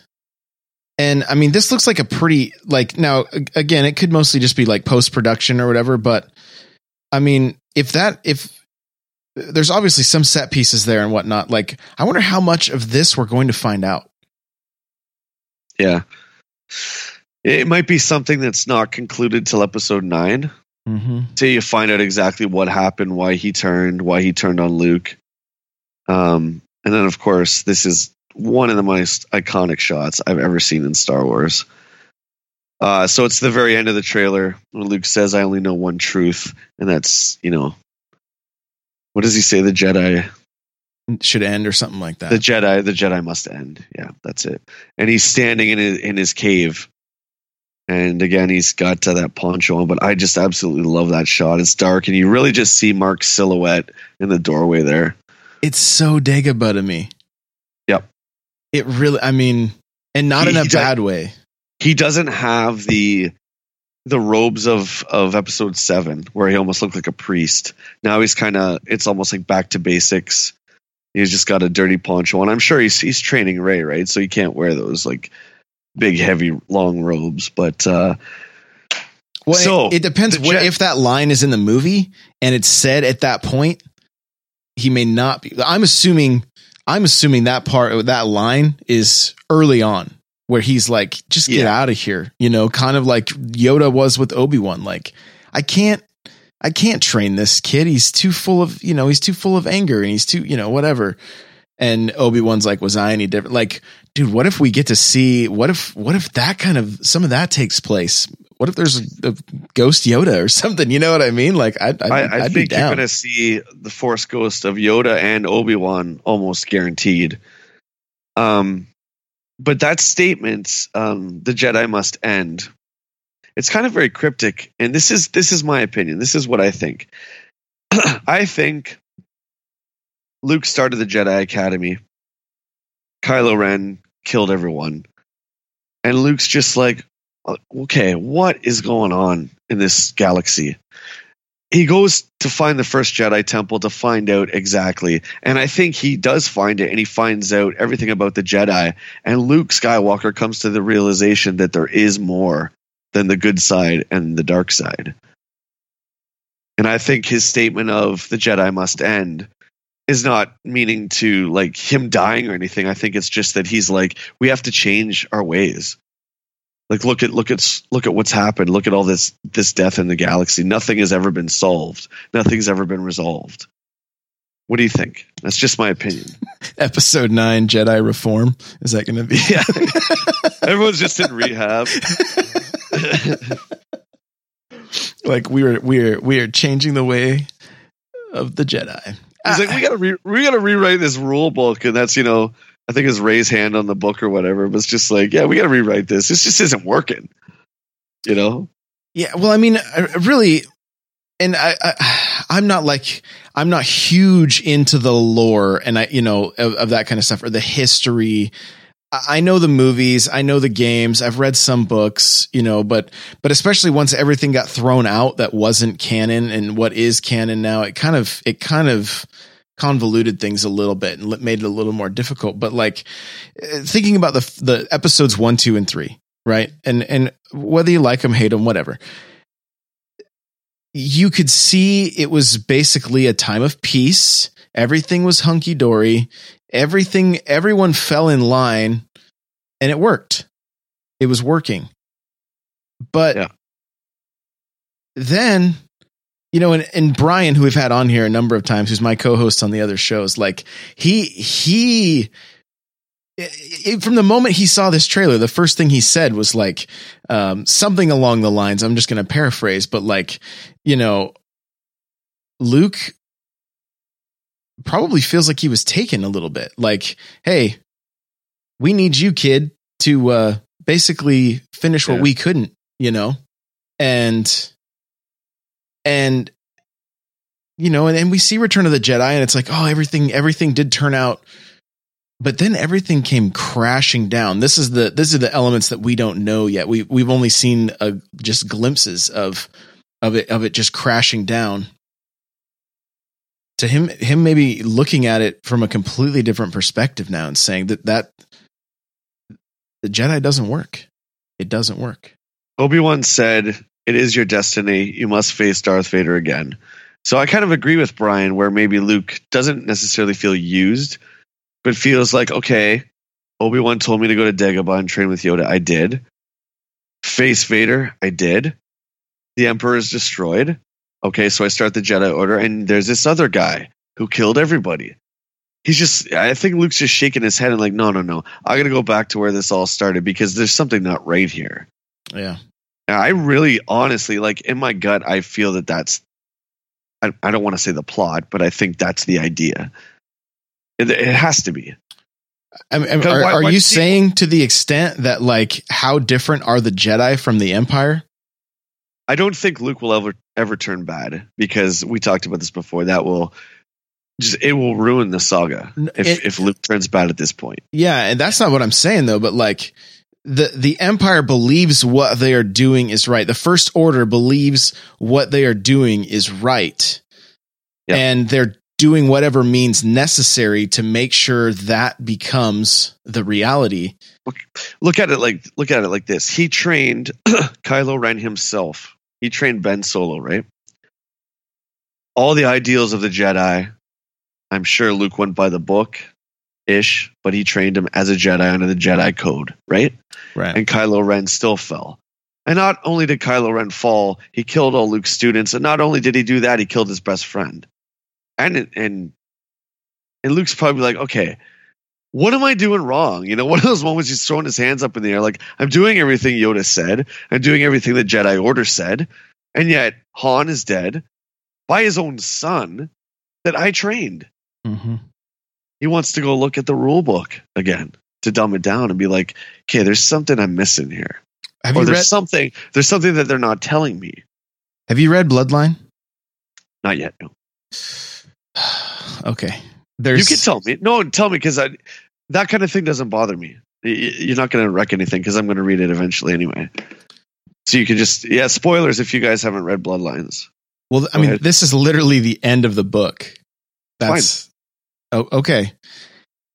Basically, I'll try to keep it as spoiler free as possible, but basically, Ben Solo is lied to the same way that Luke was lied to.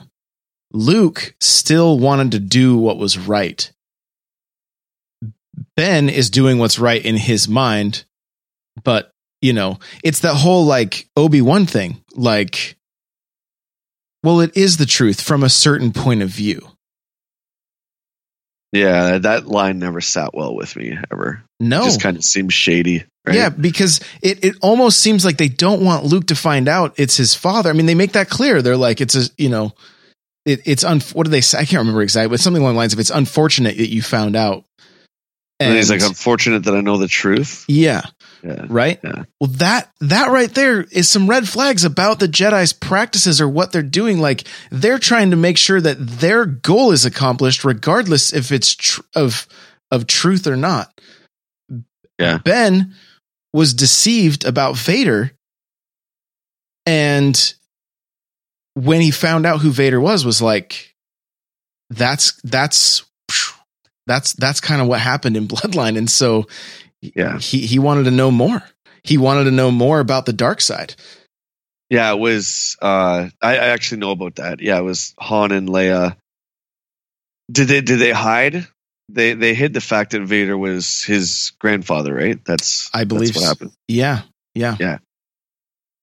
Yeah, and then he finds out, not through them. He just finds out. I haven't read it. You have, but he finds out from a third party, or well, basically, it's broadcast through the galaxy that Leia is a Skywalker and that Vader was Anakin Skywalker, her father. Yeah, you know, this was not known. She was known as Leia Organa from Alderaan. Yeah, and so it all gets broadcast, and Ben finds out. Interesting. Yeah, that's really cool. But I mean, that's what I'm saying. Like, that whole like deceiving to try to make things seem right is still not right. You know, like even if you feel like you're doing what's right. So I feel like what this movie could, and that's kind of what my point was about Luke, like going back to look at the Jedi and going, wait, they have an agenda just like the First Order, the Empire has an agenda. Yeah, well, one of my buddies was saying, look at all the clone troopers that were sent to their slaughter by the Jedi. They're just not mindless drones, but you know, they were just like they were so expendable. Mm-hmm.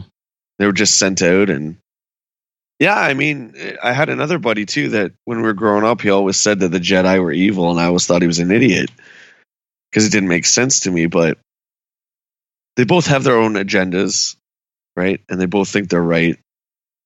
But I also like in the trailer how Luke says, what do you see? And she's like dark and light. And he's like, there's so much more. Like, that's fantastic. So again, that solidifies what I think to be the plot, where he's got to throw down the Jedi book, and he's not going to turn bad, but he's going to be like, okay, we gotta do something to change this. Because this is like thousands of years, tens of thousands of years, and there's still no balance in the Force. And it's become a cycle now. Even in just these two, like even in from Anakin being trained to then going to the dark side, to then Ben being trained and now going to the dark side. Right? It's like it's almost becoming a cycle that Luke's got to, and that's not like a dig at the films. It's just looking at it overall, like something like what this keeps happening. What can we do to change it? Would you be terribly upset if I spoiled season 3? No. I say this only because it has something to do with exactly what we're talking about. No. I'll still. I mean, like I've seen some of the, like I know like Obi-Wan's going to be in it, that kind of thing, but I haven't. The second through the whole season, Maul has been trying to get Ezra to join the dark side, and he becomes an apprentice and all that. But he's really just been using Ezra for one purpose. And the Sith holocron tells Ezra to go meet someone on Tatooine. And he does, and it's Obi-Wan. And they're talking, and of course Maul's there. And Maul's like, yeah, I was basically using you, kid, to get to Kenobi because I want to kill him. I want to have my revenge. So he tells Ezra to get out, run. So Ezra takes off. It's Kenobi versus Maul again. Yes, dude. I can't wait for that. And they're just circling around the fire. You sure? You don't mind? This is spoiler, huge. No, it's fine. They're walking around the fire, blah, blah. And he's like, look at you, Kenobi. You've become a rat in the desert. He's like, I almost don't want to kill you because this fate is more fitting for you, right? Just to rot away. Right. And then Obi-Wan doesn't say anything. He's like, no. You're not here for no reason. He's like, you're protecting something. And Obi-Wan doesn't talk again, right? And then he's like, you're protecting someone. And dude, I got such chills, okay? Yeah. So he's like, whatever, we're going to fight. And he goes at Kenobi, and it's like, Joan dead. Kenobi kills him in like 2 moves. So Maul falls, and Kenobi's holding him, right, while he's dying. And he's just like, who are you protecting? And Obi-Wan doesn't say anything. And he's like, are you protecting the chosen one? And Obi-Wan says yes. So all the time, we thought Anakin was the chosen one. Right. But it's Luke. And then Maul, before he dies, says the chosen one will avenge us. And then he dies. So clearly he does, because Luke is the one who turns Vader, who kills Palpatine, right? And then at the end of the episode, Obi-Wan's actually on a dewback, and he's just on this hill. And then you see the twin suns, and it's like dusk, and you hear Aunt Beru yell, Luke. And then you see this little kid. It's just so awesome. That's rad, dude. Yeah. And I was just like, so again, to go back to what we were talking about the chosen one prophecy, it is in fact Luke Skywalker. And yeah, maybe Luke feels like, you guys gave me all this crap about being the chosen one, and I have to stop Vader, and maybe he finally sees the truth. I don't know, man. I can't wait till December. We got to figure out a way to break into Skywalker Ranch. What was that movie called? Remember that movie when they break in to see the Phantom Menace or whatever? I don't. What was it called? Oh, come on. I don't even know if I've ever heard of this. Oh, yeah, you have. Fanboys. They break into Skywalker Ranch? You've never seen Fanboys. Are you kidding me? No, dude. Never seen it. Never even heard of it. It came out in like the mid 2000s. It's about four friends in 1998. They're huge Star Wars nerds, huge. And one of them is diagnosed with cancer. And he only has like months to live. Oh, man. And his dream is he wants to see the new movie, which is The Phantom Menace. So they actually go, and it is a comedy, but it's got some serious stuff to it. And they break into Skywalker Ranch to see The Phantom Menace, and like Ray Park is one of the security guards, and it's just hilarious, man. So good. Yeah, you got to check it out, man. I'll look into it. But we should make Fanboys 2. Break in to see The Last Jedi. I don't even care if there's special effects in it yet. Just let me see the talking parts. I'm good. We'll have to make it a little darker film, though, if it's going to be the sequel. Yeah, that's true. So let's talk about a little more about the trailer, dude. Like some of the stuff that I didn't catch at first. Like I said, I didn't see Rey with the saber training, which I thought was cool, very cool. But we just watched it again, right? And I'm on my computer monitor. I make it full screen. I have a few questions of things. I'm like, I don't know what that was. Like right after you see Kylo Ren's helmet, you see what looks like a cave being illuminated with light, and there's some like. I have no clue on that. I'm completely lost. Looks like a tree almost. Yeah. And then they zoom in, and just as you're about to see what the images are, they cut to the book, right? Yeah. Yeah. So I was totally lost on that. We get to see what really reminded me of pod racers. Yeah, those ships with the red smoke. Yeah, but what I did not catch until this last time is they're heading towards AT-ATs. I know, isn't that wicked? I did not even catch that the first 3 times I watched it. I was so focused on the ships that I didn't look up and see that they were heading towards a wall of AT-ATs or whatever. I don't know if they're going to be called that now, but yes, please. Yeah. I love seeing those things, man. Like those are some of that vehicle in Star Wars is one of my favorites to see. And so. But what were they flying in, and why were they so low to the ground?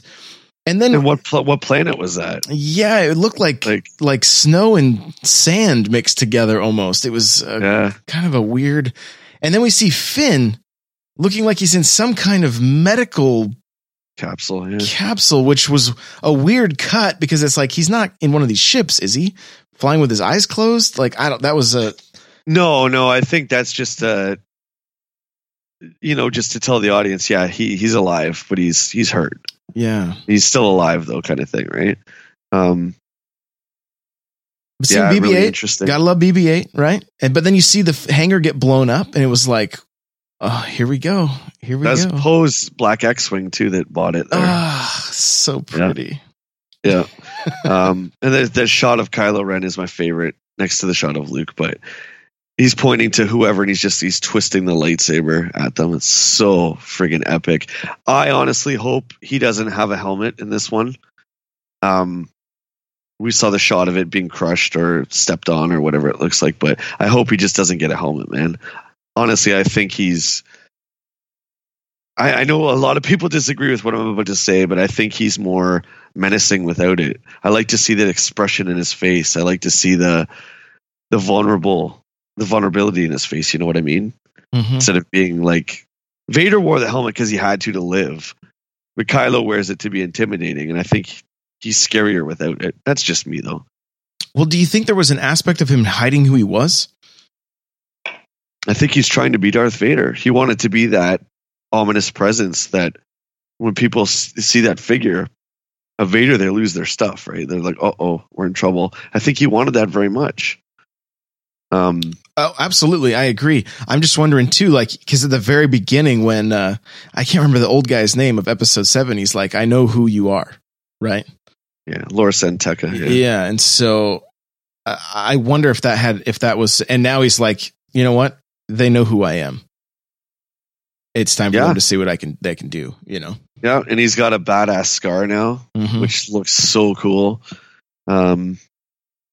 Maybe because Anakin had that scar. Maybe so he's like, hey, now I can take my helmet off too. I don't know.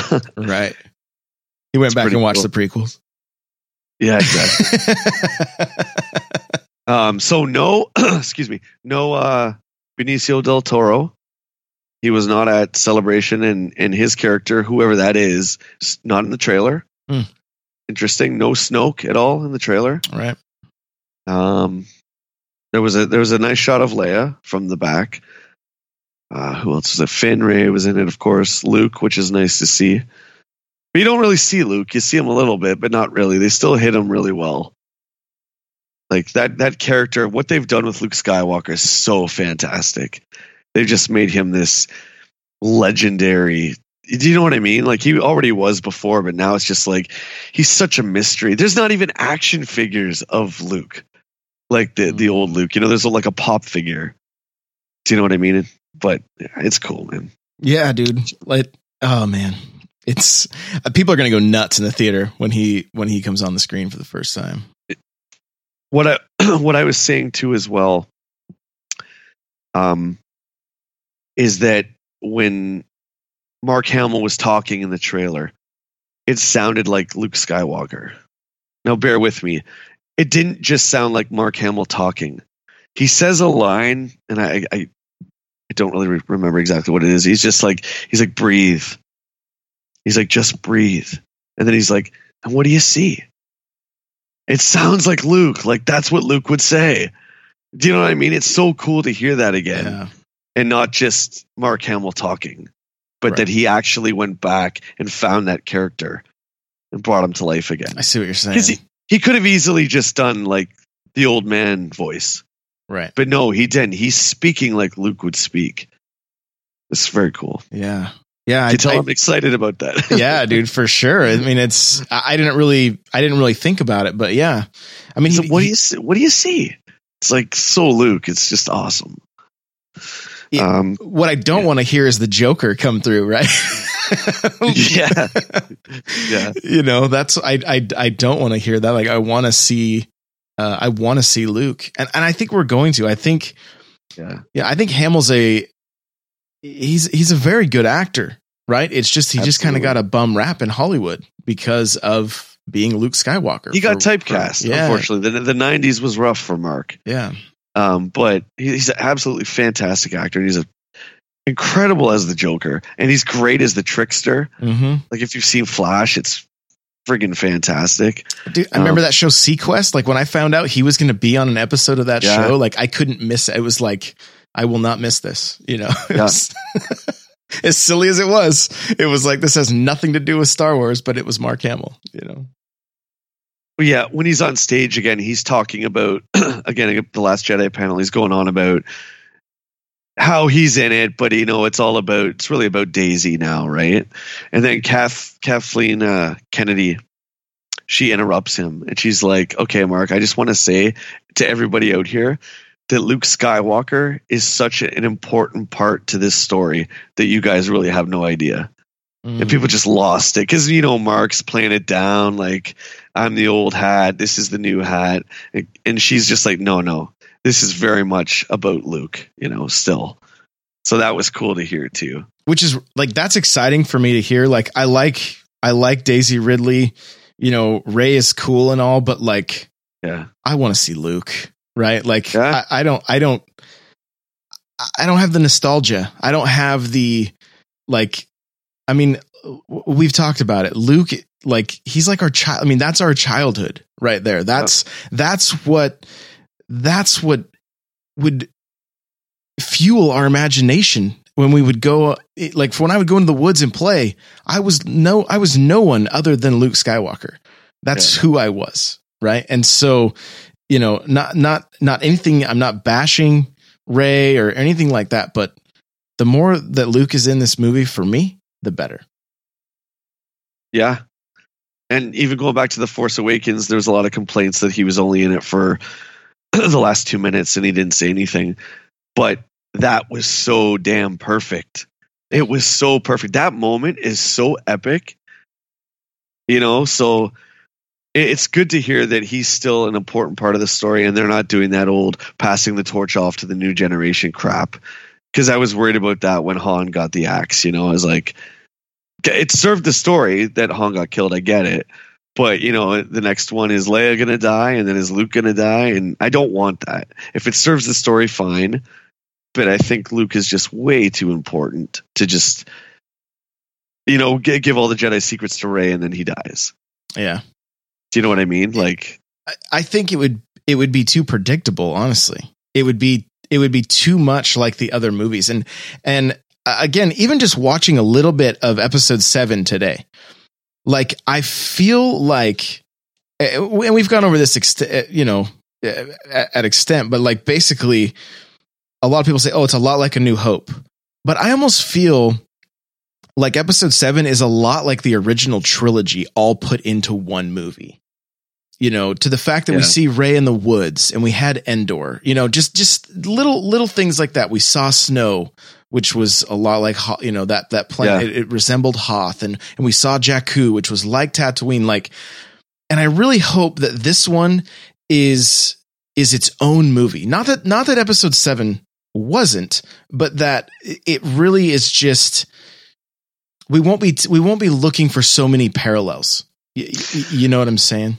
I think, yes, I do. Absolutely. I think JJ did a great job of transitioning the fans to the next trilogy. I think he did it well. I still don't think the movie is like A New Hope. They're all Star Wars movies are all similar. All 7 of them. Right. All 8 of them with Rogue One. They're all similar, right? And that's why we like them. You want more of the same, but different, right? So I think he was like, okay, eased us into it. And when we saw The Force Awakens, we were like, okay, it's going to be all right. Everything's going to be fine. Because when George gave it away, everyone was like, oh God, what's going to happen? What's this first one going to be like? And most people love it that I know, right? But yeah. And that being said, I mean, I said, I don't want it to be so many parallels. I still hope it's dark. Right. I still hope it's the darkest of the 3 in this trilogy. Just like the way episode 2 ended on like, wow, everybody just got maimed and, it's not looking so good. Empire, same thing. Luke loses his hand. Right. Like, to me, it would be a little bit cheesy if it was something like that where Daisy loses a hand. You know what I mean? Like that would almost be a little bit too cheesy, but I hope it ends with like some despair to where it's like, oh, they got to get out of this somehow. Or what about a cliffhanger? Oof. Like Empire. Han is frozen and taken away. Yep. You don't know for 3 years. I mean, I was a kid, so I don't even remember what that was like to wonder, but it's just like, what about that? Like, what if something like, what if at the end it's like Rey and Luke versus Kylo Ren and Snoke or whoever Benicio del Toro is, and what if Rey gets beat up and they actually capture Luke? Wouldn't that be cool? And Luke gets taken away by Kylo Ren, and then that's it. You don't know for another. Well, it's every 2 years now, but that would be cool too, man. I think that would be really cool. And then you can have it in real time instead of this one takes place right after The Force Awakens. You could have it in real time 2 years later. Well, what the hell has happened to Luke? He's been in captivity with Snoke for 2 years. What have they been doing to him? It's an idea. It's definitely interesting. I wonder what we're going to see the battle sequences will be like with Luke. Is he even going to have to pull a saber? Or is he going to be so, just have so much power with the Force that he just stops people in their tracks, basically? Like I'm curious on what they're going to, I'm just do. Piecing together the trailer, but Star Wars is very thematically, it's all about different elements. They've almost had every kind of element now in each episode, where even Rogue One, we had a beach. We never had a beach before. Now we have a beach. There's a lot of fire in The Last Jedi. You haven't had a fire scene yet. And you see Luke drop to his knees and whatever is on fire. And then the shot with Kylo Ren, there's fire behind him too. Mm-hmm. So wouldn't it be cool if Luke and Ren fought and it was all fire around them? Like, oh, dude. I mean, Mustafar doesn't count. That's lava. I guess it's fire, but you know what I mean? Like stuff burning around them kind of thing. That would be sick, I think. Yeah. They have to fight. Those two have to fight eventually. They have to. Right? There's got to be some epic dialogue about Han and that kind of thing. And what if it's like a David and Goliath thing and Luke's Goliath, man? Like What if Kylo Ren ended up killing Luke? I mean, to me, it doesn't seem like, when we see based on like their force powers and that kind of stuff, it doesn't even seem possible. But just because he couldn't beat him, like one-on-one, that may not be the way he ends up fighting. You know, it could be that Snoke's involved or whatever. I just, like we said, I don't want to see Luke die in this movie. I really, really don't. But if it does move the story, like you said, then that is what it is. But this is all speculation too, of course, and really the only one that we have to base it off of is Yoda, and how Yoda was very skilled with the lightsaber, and then as he became older, he lost the lightsaber obviously on Coruscant, but I mean, how he just had power. He didn't need a weapon anymore. Yeah. So we're kind of just speculating that's what Luke's going to become, but we don't know. He could be, trained and be like a samurai or something for all we know, right? So it'll be interesting to see. Yeah. I mean, and my mind is just like, it's so full of ideas and speculation. Like I'm hyped, dude. I'm hyped. I haven't been, I've had a little bit of a Star Wars lull. And so getting this is just kind of, it's really cool. It's really cool. What are your thoughts, just before we, wrap up here? Principal photography for the Han Solo movie started in February. Excited about that?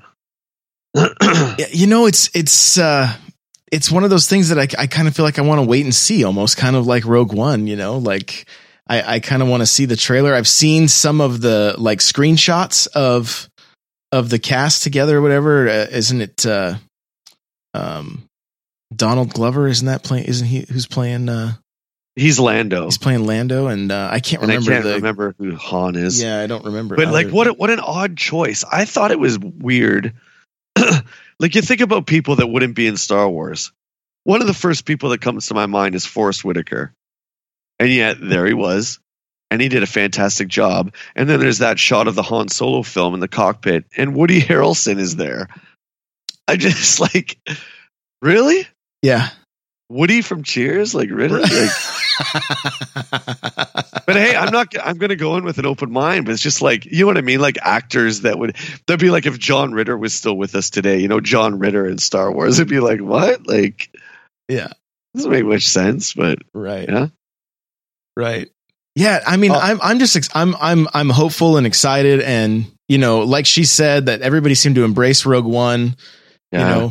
The hard part is, and I mean, is this a film you want to see? Do you want to see young Han and young Lando? I personally do not. I do not. I don't think it's a story that needs to be told. But I'm going to be first in line, absolutely, because I'm not going to close my mind to it. I'll say that, but I don't think you need a Han Solo story. What do you think? Do you agree?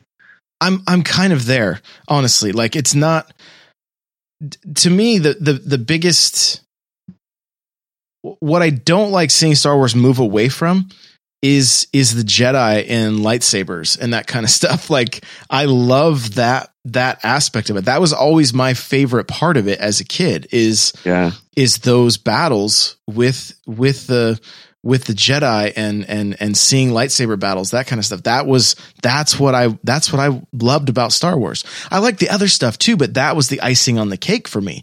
And so now this stuff's not there. Does that mean they can't tell a good story? Absolutely not. Like, they're going to do it. They're going to do it justice. They know what the fans want. But for me, I would love to see something that took place like the Knights of the Old Republic or something like that, where it was way further back, like 1,000 years before the prequels, stuff like that. I would love to see some stuff like that, where it's a new cast, but we still have Jedi. We still, we still see things that happen that lead up to the prequels. You know what I'm saying? Like, that this happened and that's why this happened, so that would be cool for me. And I hope they get to that point. What's hard is seeing somebody play Han Solo that's not Harrison Ford. Seeing somebody play Lando that's not Billy D. You know, that's what can get difficult. Because even as a kid, I hated that. Like if they had a certain, like a movie or a TV show or something, and this was the cast, and then the next movie, it was different people. I was like, I'm out. It's not even the same thing. Like it used to drive me crazy. But we know Han was into some shady stuff. You know, he's a gambler, he's a smuggler, blah blah blah. I just don't think that we need detailed. We don't have to witness it. We don't have to witness how him and Chewbacca meet. And you know we will. But again, I'm intrigued, and again, I think more. I was gonna say I would almost rather see just like some no-name character, like Jack Smith or whatever, and just like a brand new character and a brand new story of Star Wars. Wouldn't that be cool? I'd be all for that. Just kind of like what they're doing with the Marvel Cinematic Universe, you know? Maybe scale it down like on a Daredevil level or like a Jessica Jones level, like a TV show level. I'd be down with that too, man. Yeah. That would be cool. But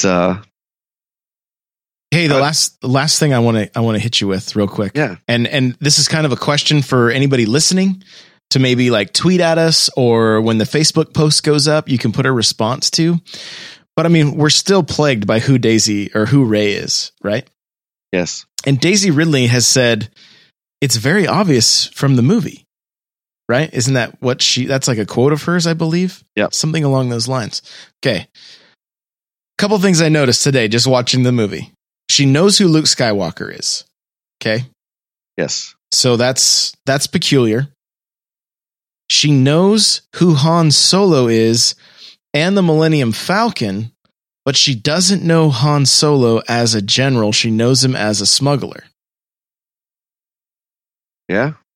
So are those stories from what's his name? The Plot or whatever his name is. I can't remember his full. Unkar Plot. Yeah. What so where my brain was going is this to me makes it sound like somebody that would have only maybe known of him in the beginning of A New Hope, or maybe still looked at him as even within Empire as kind of just a scoundrel and a smuggler. But they wouldn't have really had so who does that leave? That's where my brain was going, is like, who does that leave in those movies that would only view him in that light, that would know of Luke and only know Han as a smuggler and not as a general.